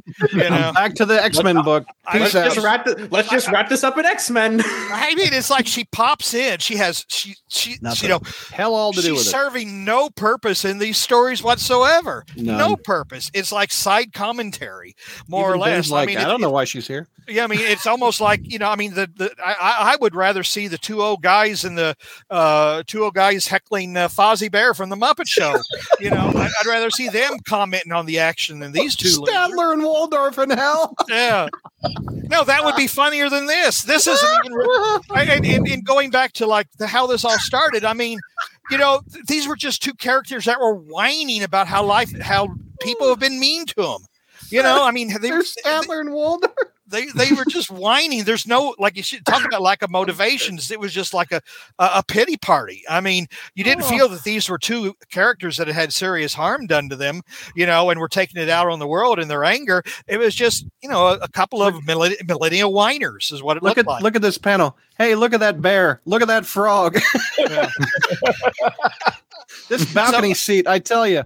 So again, well, anyway, so we see that the demon that was turned into Scorpion, he's part of a larger group, and I guess this is a call back to the Spider-Man cartoon, the Insidious Six, because the networks didn't, or Fox Network or whoever was making, they were scared of the word sinister. Yeah, sinister. They were afraid of the word. Yes. I don't think a 3-year-old is afraid of the word sinister. I mean, it's like, how did they have Mr. Sinister on the X-Men cartoon and not say the word sinister? Well, they probably just called him Mr. Insidious, right? They probably called him. They probably called him Mr. Essex or Mr. Oh yeah, they probably called him Nathaniel or Essex or something. Yeah. Well, it's because half of the Fox people at that time and the kids actually didn't even know X-Men. They just said, "Oh yeah, X-Men, Cyclops, Wolverine," and then they're like, "Mr. Sinister." They were like, "What?" Check out the Goblin demon here, JR. Yeah, the Grave Goblin, Dr. Octoball. Those two actually are kind of amusing, but the rest of them are just Kraken the Hunter, the Rhino Lazaro. They're not. I mean, that's it. They're not really all of these villains. You should be saying, "Oh, these are all cool." I mean, come on. If you're going to have a joke, let's go all the way. Let's make it really fun. We should have dragged on George to look at Stegron Lizard. Oh yeah, that's a good point. Well, actually, I'm surprised that Wizards of the Coast, who makes Dungeons and Dragons, didn't sue Marvel over the fact that they're using it. Looks like a beholder. Looks like the beholder. Yes. Yeah. Who? Who? Beholder. He's the Dungeons and Dragons creature from Dungeons and Dragons, which is Dr. Octoball. Yeah. If you look at Triceratops, he actually looks like the Bone Dragon. How much you want to bet Ed McGuinness just cracked open the 5e guidebook and was like, "Oh, that looks cool. I'm feeling that." All right, JR, keep taking us through it. Keep going. But anyway, as these insidious villains are about to descend upon our hero, then creepy demon, creepy pedophile demon or something. I don't know. I didn't get that from it, but it's like, God. Well, I can't say the word I wanted to use. I wanted to make I wanted to allude to something else, but I know that now I'd get canceled if I did. But he just, score one for Parker Man, and then and Madeline. Look at Statler and Waldorf up and there. Madeline goes, "This is not a great use of my time." Neither is it. Has an asterisk. I love even Ben's like, "I'm sorry, Maddie. I'm gonna." We don't need someone playing Peter. God. I mean, when even the villains have lost interest in their own scheme. So true.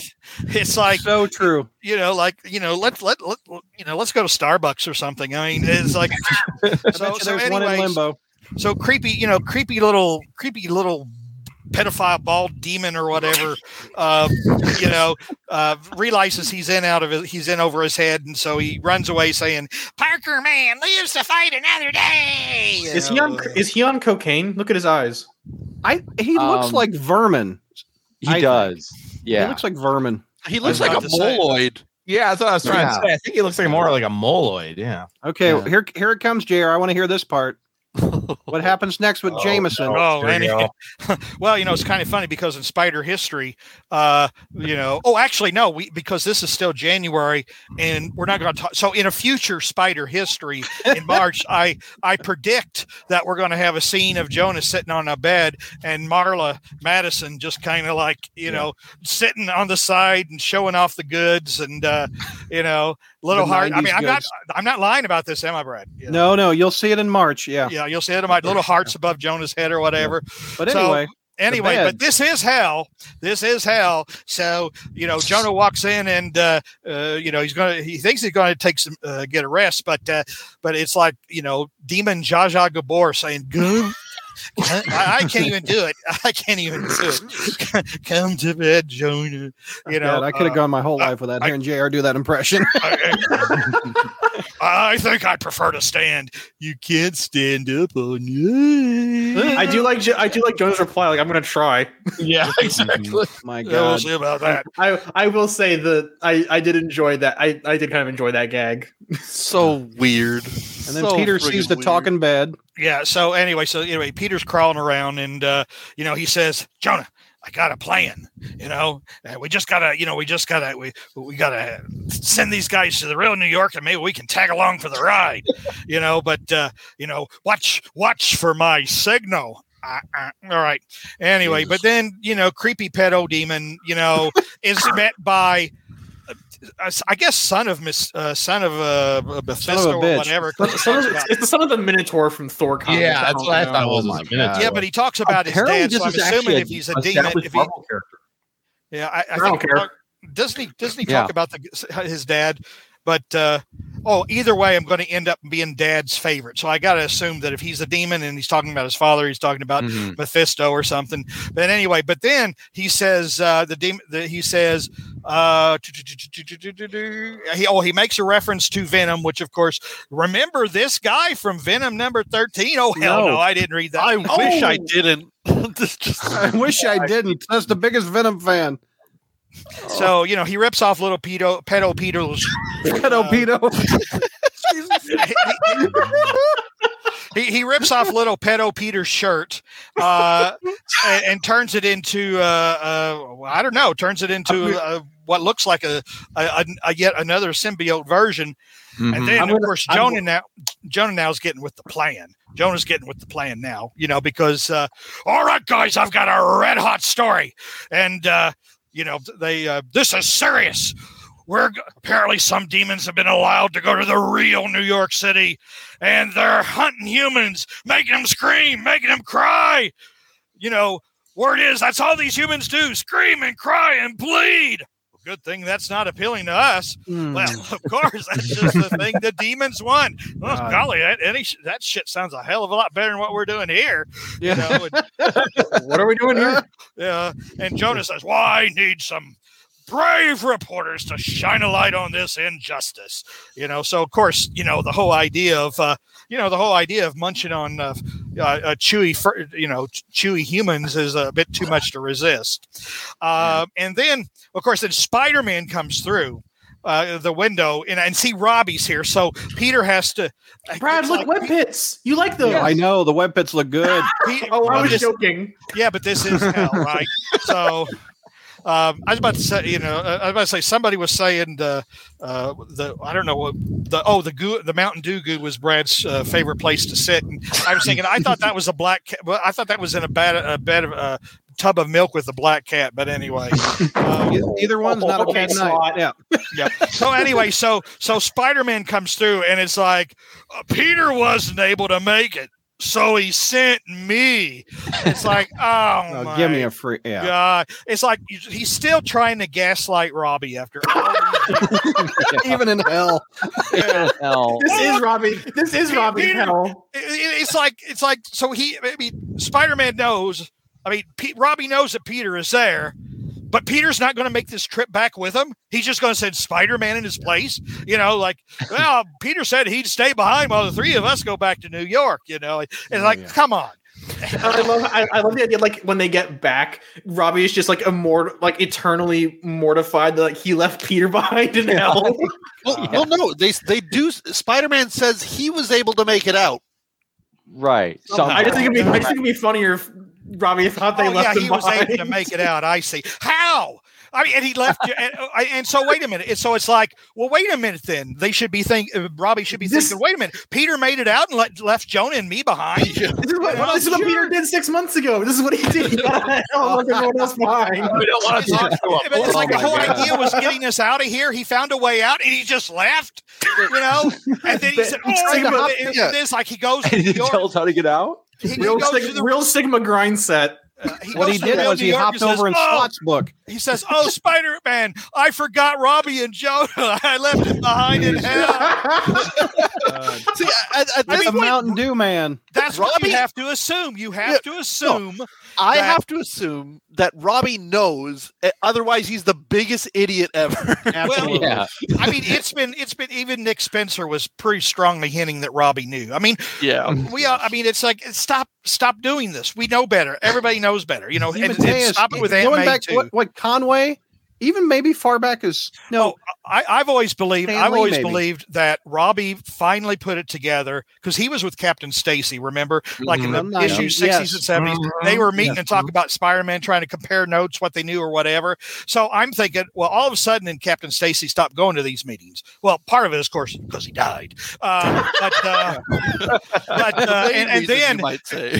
then Peter, Robbie, in order to kind of facilitate, getting together with Gwen, because Peter has no balls, he couldn't tell Gwen he was Spider-Man ever. That's what you want to do with. See, he wants to propose to her, but he doesn't want to tell her he's Spider-Man.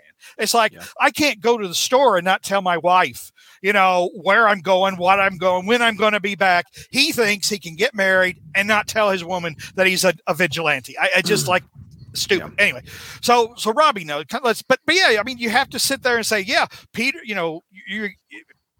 Peter found a way out, just left those guys behind, didn't take them with him, but and then he gets back. Oh, I forgot. Hey, Spider-Man, would you go? But see, Peter knows the way back. Why didn't Peter just go back and get him and come take him out? But he said Spider-Man. I mean, come on. I mean, it's a comic book. I know it's a comic book. It's like nobody recognizes Clark Kent and Superman without the glasses. But I mean, come on, this is really at least try a little harder. Yeah. Try. Well, there you go. Try a little harder. That's exactly right. Well, before they can make their escape, the Insidious Six show up. And then they start fighting, fight. How does this keep getting? Can this get any weirder? Yes, I love how even Peter's like, when they're like, "Do you want to face the wrath of the Insidious?" And Peter's like, "Sure, whatever." All right, it can get weirder. What happens, JR? Well, apparently, little Pedo Petey has been turned into recrap. Well, actually, my first thought was Spider-Side has come back. I mean, because that's exactly what he looks like almost. He's a Battletoad. Yeah. It's Battletoad. Okay. Ninja Turtle. Okay, but I was that's as good as any other.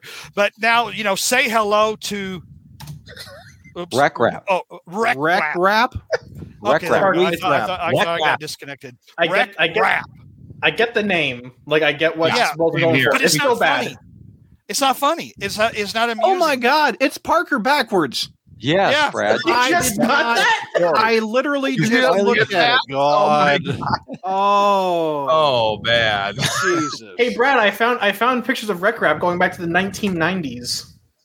You did? Yeah. Yeah. Take a look. Yep. Yeah. Hey, Zitz. Hi, Rash. Hey, Pimple. How y'all doing? We're good, Ryan. How about you? I played that game back in the day. Okay, so we have Parker, the dyslexic Parker. So we have it backwards. I got it. Dyslexic Spider-Man. Dyslexic Spider-Man. There we go. Yeah. Okay, so, and JR, your grade? I'm going to, when I was reading through this, initially, I was actually mildly amused because, as a standalone little quirky issue, it could have been funny. I mean, and I always like situations where Jonah, for example, is so out of his depth. Mm-hmm. I mean, because Jonah prides himself on being a person who's in control of the situation at all times. And now he's clearly out of his depth and doesn't know quite what to do. But I got to give this a D. I mean, because it's just no, I wasn't personally offended. I mean, that's a pretty big threshold, but it's like, God, 3 issues of this shit. I mean, and but see, here's the thing. You don't feel any of it is ancillary to the main story. It does not feel like it's building to anything. No, these are like little vignettes, and the real story is going on elsewhere. And then like whoever writes Dark Web Exodus or Z or Dark Web, Omega or whatever the hell it's going to be called. It's like somebody will say, "Oh, that's right, Spider-Man was part of this," and they'll bring him in, and it's so we have a D minus. Is that what you said? Just a D. Just a D. Neil, what's your grade? I'll probably give it a D. D. There's redeeming. There's more than one redeeming quality. Okay. Oh, really? Tyler, grade? This is an F from me. Okay. Mike?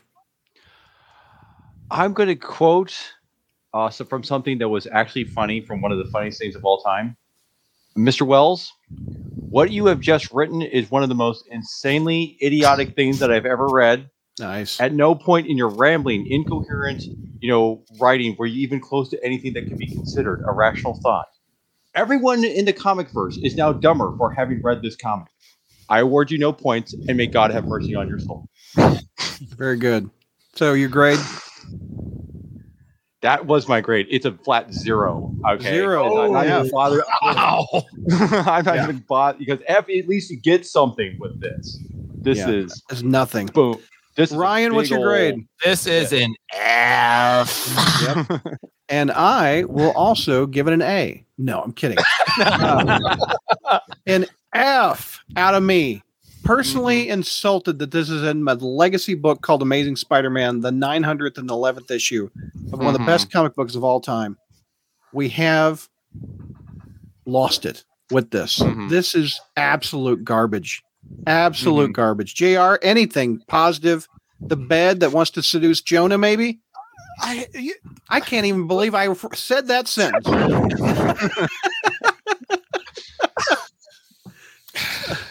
Can you believe? Well, to be honest, Jonah is alone now. So I mean, in a way, it's almost kind of like. Does he like the king bed, the queen size, the California queen, or does he just do a twin?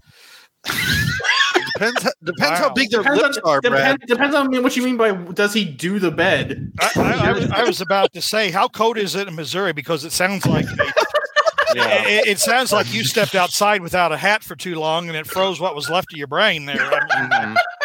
Right. Okay, I have. Better watch it. I'm going to kick you to the satellite podcast. Ooh. Yeah, no. I meant like Tyler's insult. I'm going to kick you to the other story. Okay. It didn't work. Brad Douglas admits Satellite Spider-Man podcast is grossly inferior to the original. No, I didn't mean it like that. I didn't mean it like that. That's what it sounded like. I can't wait for the now's your opportunity to tell me it didn't work. I did. You weren't paying attention. Okay, exactly. It didn't work. JR, any positives besides the twin bed? I thought it was mildly amusing, and like I said, if this was like a standalone story, to just have a slight change. I don't like Spider-Man doing magic or crap or anything like that. But if you have a whole lot of serious stories, down to earth stories, it's okay. It's a comic book; it's okay. But the fact that I didn't like Pedo Man, but like I said, I like the idea of just the whole world. Throw it being completely insane, and logic doesn't work in this world. But it's in a way, this is a wasted opportunity. It could have been funny, but it's not. But my pros were. It could have been a contender, but unfortunately, it's not. Instead it was an offender. So. JR, you are like me in the fact that you like grounded Spider-Man street level stuff generally, right? That's what the classic Romita Ditko stuff was grounded in organized crime. It was I got to get the medicine to Aunt May. I don't like Spider-Man in space. I don't like Spider-Man in hell. I like him on the streets of New York City. You won't like what Wells said, that apparently he has a spacesuit for Peter in upcoming issues. Oh, good. Yeah, I read that. Let's just get him off the streets of New York. If these are like little one-off, for everybody to catch their break until the next heavy story, I don't have a problem with that, to be honest. I mean, come on, this is a character we've been reading about for 900 and something issues. We're going to have oddball story, but the fact that it's part of something. I mean, it's like a one-issue joke that so far has stretched out to at least 3 issues. Well, if you count the tie-ins, it's much more than 3 issues. Exactly. It's just there's really not a story here. I mean, when you think about it, the villains are not the villains are not compelling. They don't have a compelling motivation. None. You don't feel like they're even pissed to be there. Yeah, exactly. The villains are Madeline's like bored. Like, why are you wasting my time with this bullshit? This is really stupid, Ben. Oh, I'm sorry about that. So she's the reader. Right. Oh, yeah. I mean, that's like Norman Osborn taking Gwen all the way to the bridge or whatever and saying, "No, I'm sick of this shit." I'll be honest. If we got Steve Lieber to draw a page of that where like Green Goblin just like sputters his way up to the bridge and goes, "I'm bored," and then he just left, that would be hilarious. Before we move on to cons, you want to go get a sundae and just wait for Pete to show up? I've got pros. Okay, you are the lone. Does anybody besides Neil have pros? No. Okay, go ahead. Love letter to Dungeons and Dragons. There's my pro.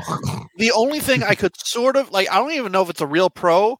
The Jonah bed scene is so ridiculous that I can show it out of context to somebody and it's funny because they don't understand. I got you. Right. Okay, Neil, take over. What do you got for pros? So, like JR said, like on a first read through, you just kind of like Wells has kind of lost his mind, and it's fun to watch like his mental decline as we're along for the ride. I'll admit the Jonah bit with the bed got a laugh out of me. There's a bunch of visual gags, and mostly McGinnis, like the body shop being where they transform the demons into the Insidious Six. I got a laugh out of that. Right. I enjoyed Peter and Jonah's it's very small, but like that one page after after the bed scene, I thought that was pretty good. I think Peter Wells writes a good Peter Jonah back and forth. But like, who gives a shit about Rec Rap? Yeah, you're right. All right, JR cons. Is it this guy? Rec Rap? Or recrap? Yeah. I mean, see, it was like what. I mean, you should be amused that you should like this guy and be amused that this has happened, but you're not because he comes off as a. I mean, it's spooky, it's creepy. You should. So you don't like this guy, and now you find out that he's going to be probably the main driver of the next issue, and it's like, oh my god! Oh no, he's the star of the next issue. Well, the other thing is too, since he's a symbiote related, it could tie into Symbiote Wars. I'm gonna throw up. In fact, I believe that might be main con. Tyler, this is what you and your kind of brought upon us, Tyler. This is all your fault. No, stop. Yeah, it's all your fault. Here, recrap is one of your cons. Anything else? Actually, I was going to say JR's book. So let's. And then I've pretty well articulated it. Okay, go ahead, Mike. I was just going to say, I mean, I was kind of horrified by Jonah's NC-17 version of Pee-wee's Playhouse. But Cherry. Yeah, I get it. Cherry. We love you, Cherry. Oh, Cherry. That's funny. And they're also, I think that whole joke about all the demons in Limbo based mispronouncing their names, it's, first of all, it wasn't funny the first time, and it's gagged. Like, it not only just beat the dead horse, it took the dead horse, basically set it on fire and shot it several times, and then threw it off a cliff and just tried to make sure. It's like the screaming goats in Thor: Love and Thunder. Oh yeah, the joke doesn't work, and as Neil tells me, some of mine don't work either. Right, and then of course we get Ben Reilly. Who cares about that? And when even the person who helped bring him into the scheme is like thinking, wow, I made a mistake. I really regret doing this. You just know again, it's just everything about Ben's plan is just dumb. It's like, oh, I'm going to try to get Peter to eat this green, goopy looking apple. Green booger. I'm going to create a new version of the Insidious 6. Also, we can try to get Peter sold. It's like at no point do you even buy why would any stakes? Is there any stakes? Nothing. Yeah. Why would this even work? What makes you think this would work? When why? Like when Maddie's like saying this is like when she's saying this is a complete waste of my time. Yes, it is, lady. Based Maddie. Yeah, exactly. Mm-hmm. Okay, so I'm gonna do a bit since we're closer to Dark Web X-Men number 3 than we were when we started this episode. I'm going to do a bit of spoilers. So what happens is that Jean Grey solves the plot by when Maddie's like, I want your memories from the Cerebro unit. Jean's like, okay, here, I'm just going to copy paste them from my head into yours. And Maddie's like, oh, I guess I'm good now. So by accident, Jerry Dugan solved the problem. So if you read the preview for the next issue, Wells is having to twist himself to try and move the goalposts so that Ben doesn't just get the automatic fix. Like, oh, okay, let's go put the Neimans back in limbo. What? The question though, why didn't Maddie just ask? Why didn't she just ask for her memories? Because we have to have a plot. And a mini-series. Yeah. Hey, Ryan, what's some of your cons? Well, like I said, I do like fun stories when they get kooky. I really do. Yeah. I like when the bed with James did make me, the body part show did actually make me laugh. But the problem is, Maddie says this is a waste of my time. I mean, the book is got nothing. Ben is so low level to the fact that one of the other characters who is so propped up, and also as Zeb Wells has also said, I am finally finishing those storylines I had in Hellions, and he doesn't have to do anything with it. It's just, unlike the last issue, which I said I gave a higher grade because of the pacing, it felt like it was, even where the characters got booted to, spin off City. It felt like it was actually going somewhere. This doesn't, and nothing makes sense of the plan. Ben's like, well, I could shove this down. I think if you would have done that, Ben, you would have done that later. I want to go, well, Peter, why did you say Ben? I'm getting this. You basically, but at the same time, he also goes like, how did you agree Robbie and Jonah to get pulled into limbo? What? Because if they have to go, willingly, how did they go here? Of course, when Miss Marvel goes like, oh, Ms. Marvel, go forth and go to your own miniseries for 2 issues. I'm done with you.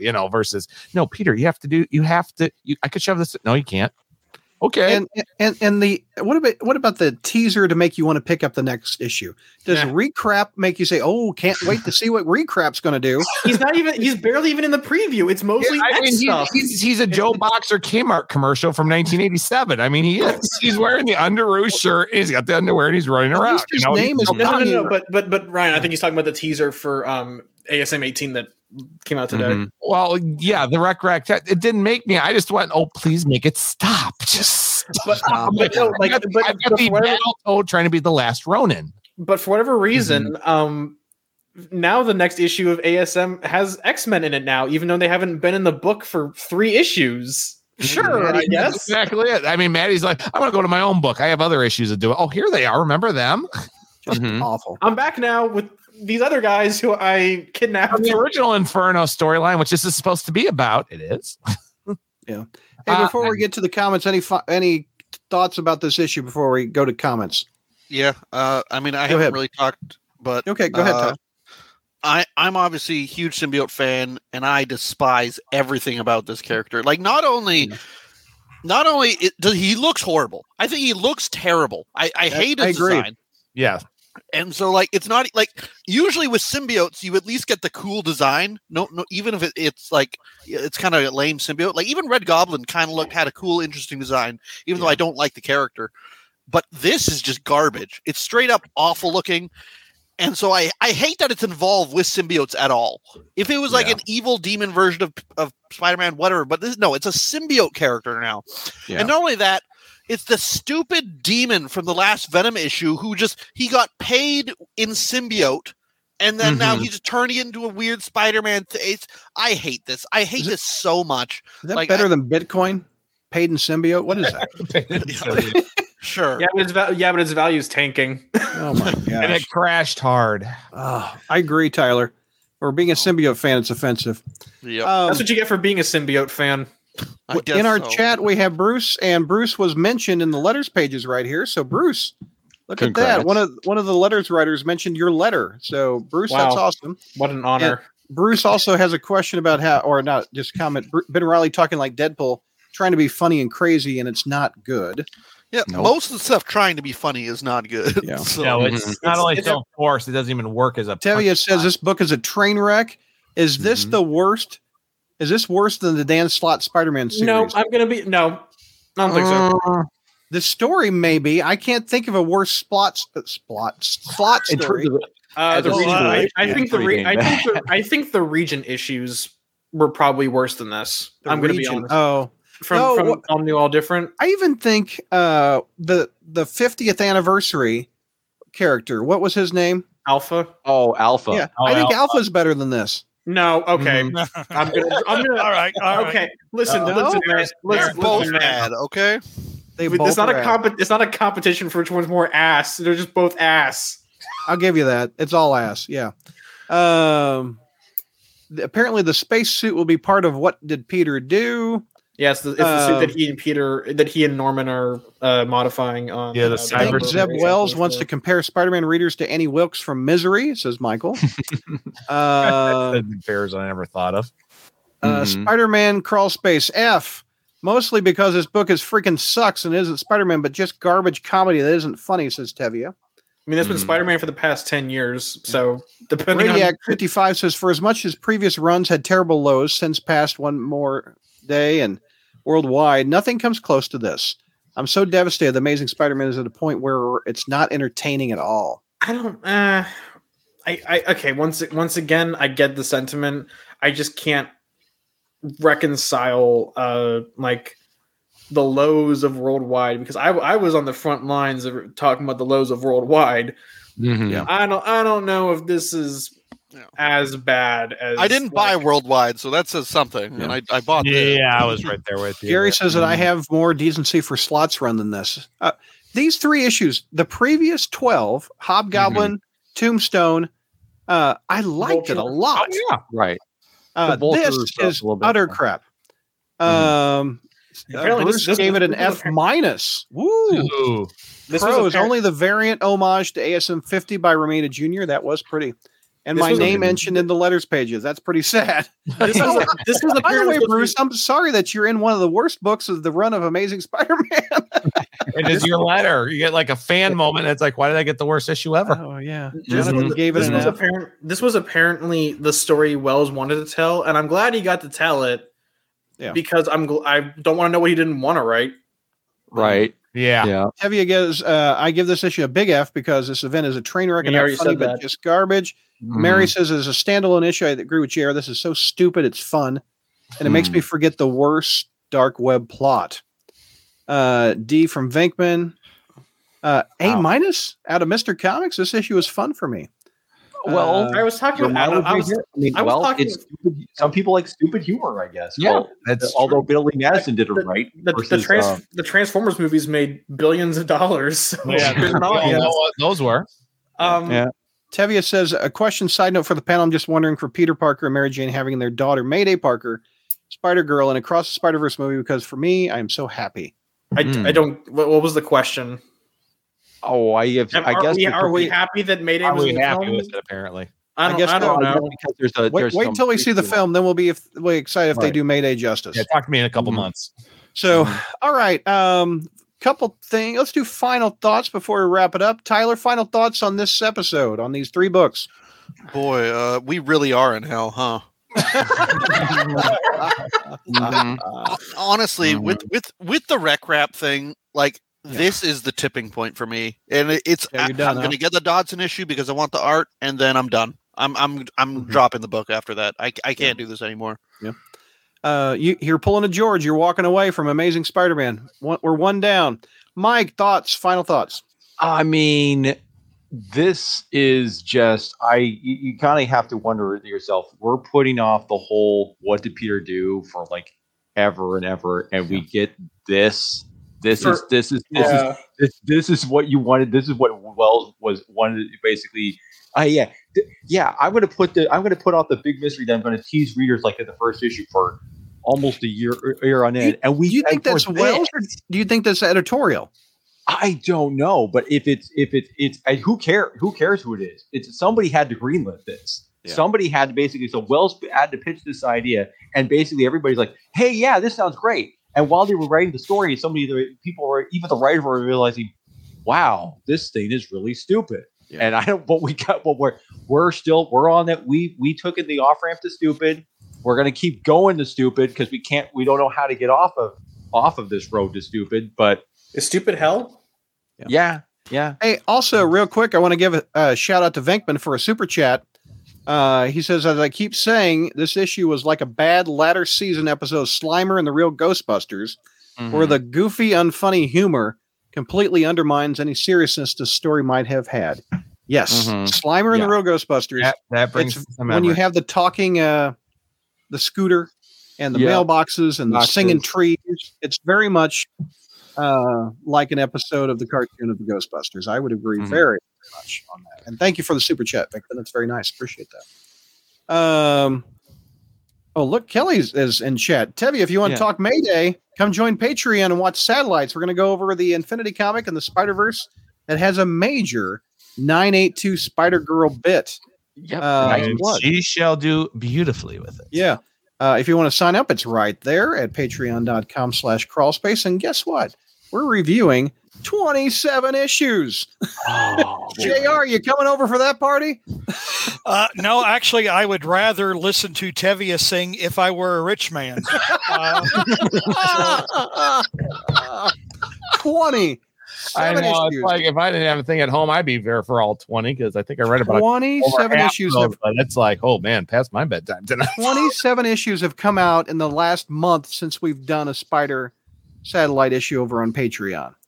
So again, patreon.com/crawlspace. You'll hear Kelly talk about those two Spider-Girl, Spider-Verse books. You've got Savage Avengers, The Lost Hunt. You've got Carnage. You got Murder World Spider-Man, Deadly Neighborhood Spider-Man, Dark Web X-Men, Dark Web Ms. Marvel, Gold Goblin, Dark Web, Mary Jane and Black Cat, and Venom, and Stan Slott's Spider Book, and Joe Fixit #1, which freaking loved it.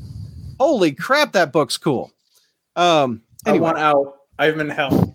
You are well. Go hop in the bed. Oh God! We'll take Reginald Barkley with us. We're like, come on, Reg, you're out of here. Go hop in the bed. Brad knows I can't stand all night. Same here. That's my problem. So we got a final thought out of Mike.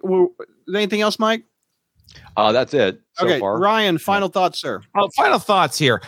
This was Pro's for thing that this was supposed to be what Wells wanted to do. One of his deals with Ryan Spider-Man. He wanted to finish what we had in Hellions. And he has barely even touched any of those characters. In fact, as the guys will go on Satellite here, all that's been done on other issues, he's not even the writer of. And, after all this, after you said good street level, good thing with the Hobgoblin, even a nice introduction to lead to the Gold Goblin miniseries and everything, we get this. And I do like silly fun. I really do. But this was not fun. Outside maybe the joke with the bed and Jameson, I remember getting the rec wrap, and I honestly threw the book down, and my dog looked at me like, oh, Daddy mad, and she ran away. She could tell. You should have done what the dog did and ran away from this book, Ryan. It's awful, man. I mean, unlike Tyler, I am Painbot right now. I will get through to what did Peter do and onto the other side of that, but a stronger man than I. That's why I'm Painbot, Tyler. That's why I'm Painbot. So, and the final other thought on that too is, what did we do to deserve this? We paid $4. We should get better than this. Exactly. Neil, final thoughts. So I'm kind of in a similar boat as Tyler. I actually didn't hate where we started, but by the time we ended with Rec Rap, I thought to myself, maybe we should go back to the sewer where the turtles are hiding the slime. I'm gonna be honest. Like Tyler's braver than I am. Even he's going to the end of the Dodson issues. Yeah. Dark Web comes. I'm out. Marvel doesn't respect my time or my money, so they will not get either. Well, they'll get it on different books. They'll get it on different ongoings for other characters who actually respect my time and money. We just got announced Jed McKay's on Avengers. Yeah, it looks like a good book, man. Brad and I were talking about it. I'm like, sure, okay. If someone wants to replace ASM with a good book, okay. Jed McKay on Amazing Spider-Man. Oh, you know what? Zeb Wells had 12 good issues. But after this, Zeb Wells has lost the grace period for me personally. I kind of don't want McKay on ASM, mostly because he would probably be fighting editorial most of the way. And if we'll talk about with MJ and Black Cat, but when he doesn't want to go against the direction, when he wants to go against editorial's direction, he really suffers as far as the quality of his writing goes. Or Cantwell could be a good ASM writer. With the Gold Goblin Gleason? Was any indication? I'd be fine with Gleason. He's proven Patrick Gleason he can write and draw. He's proven that. Well, he doesn't have the output. He doesn't have the output time pipeline to do a biweekly. He can only do monthly. And our final thought of the night goes to the recap. Record crap. JR goes to JR. Yeah. Rear cap. Oh, hold on, Ray Charles. Hold on. We're going Blade Runner, baby. Oh, here we go. Come with me if you want to live. For as long as this story lasts, I'm going to be wearing these so that I don't have to read them. And JR is smarter than us all. I hope this story ends soon. How many more issues of this we got? The next one more, and then we're off to 18 in the finale and the Omega issue, and then we're off to Dodson. Yeah. Okay. Yeah. Basically, Dark Web Dawn and all February. Late February. Middle of February. Yeah. Middle of February. We got to put one more amazing a Venom issue. Tie in with Gold Goblin. Damn, that Gwen Stacy bridge is looking real tempting right about now. I'm just gonna jump. All right, join us. I'm jumping. In a few minutes on Patreon, we will be over there. Patreon.com/crawlspace. 27 Spider-Man books. You want to sign up for that. Check it out. We'll be back in just a few.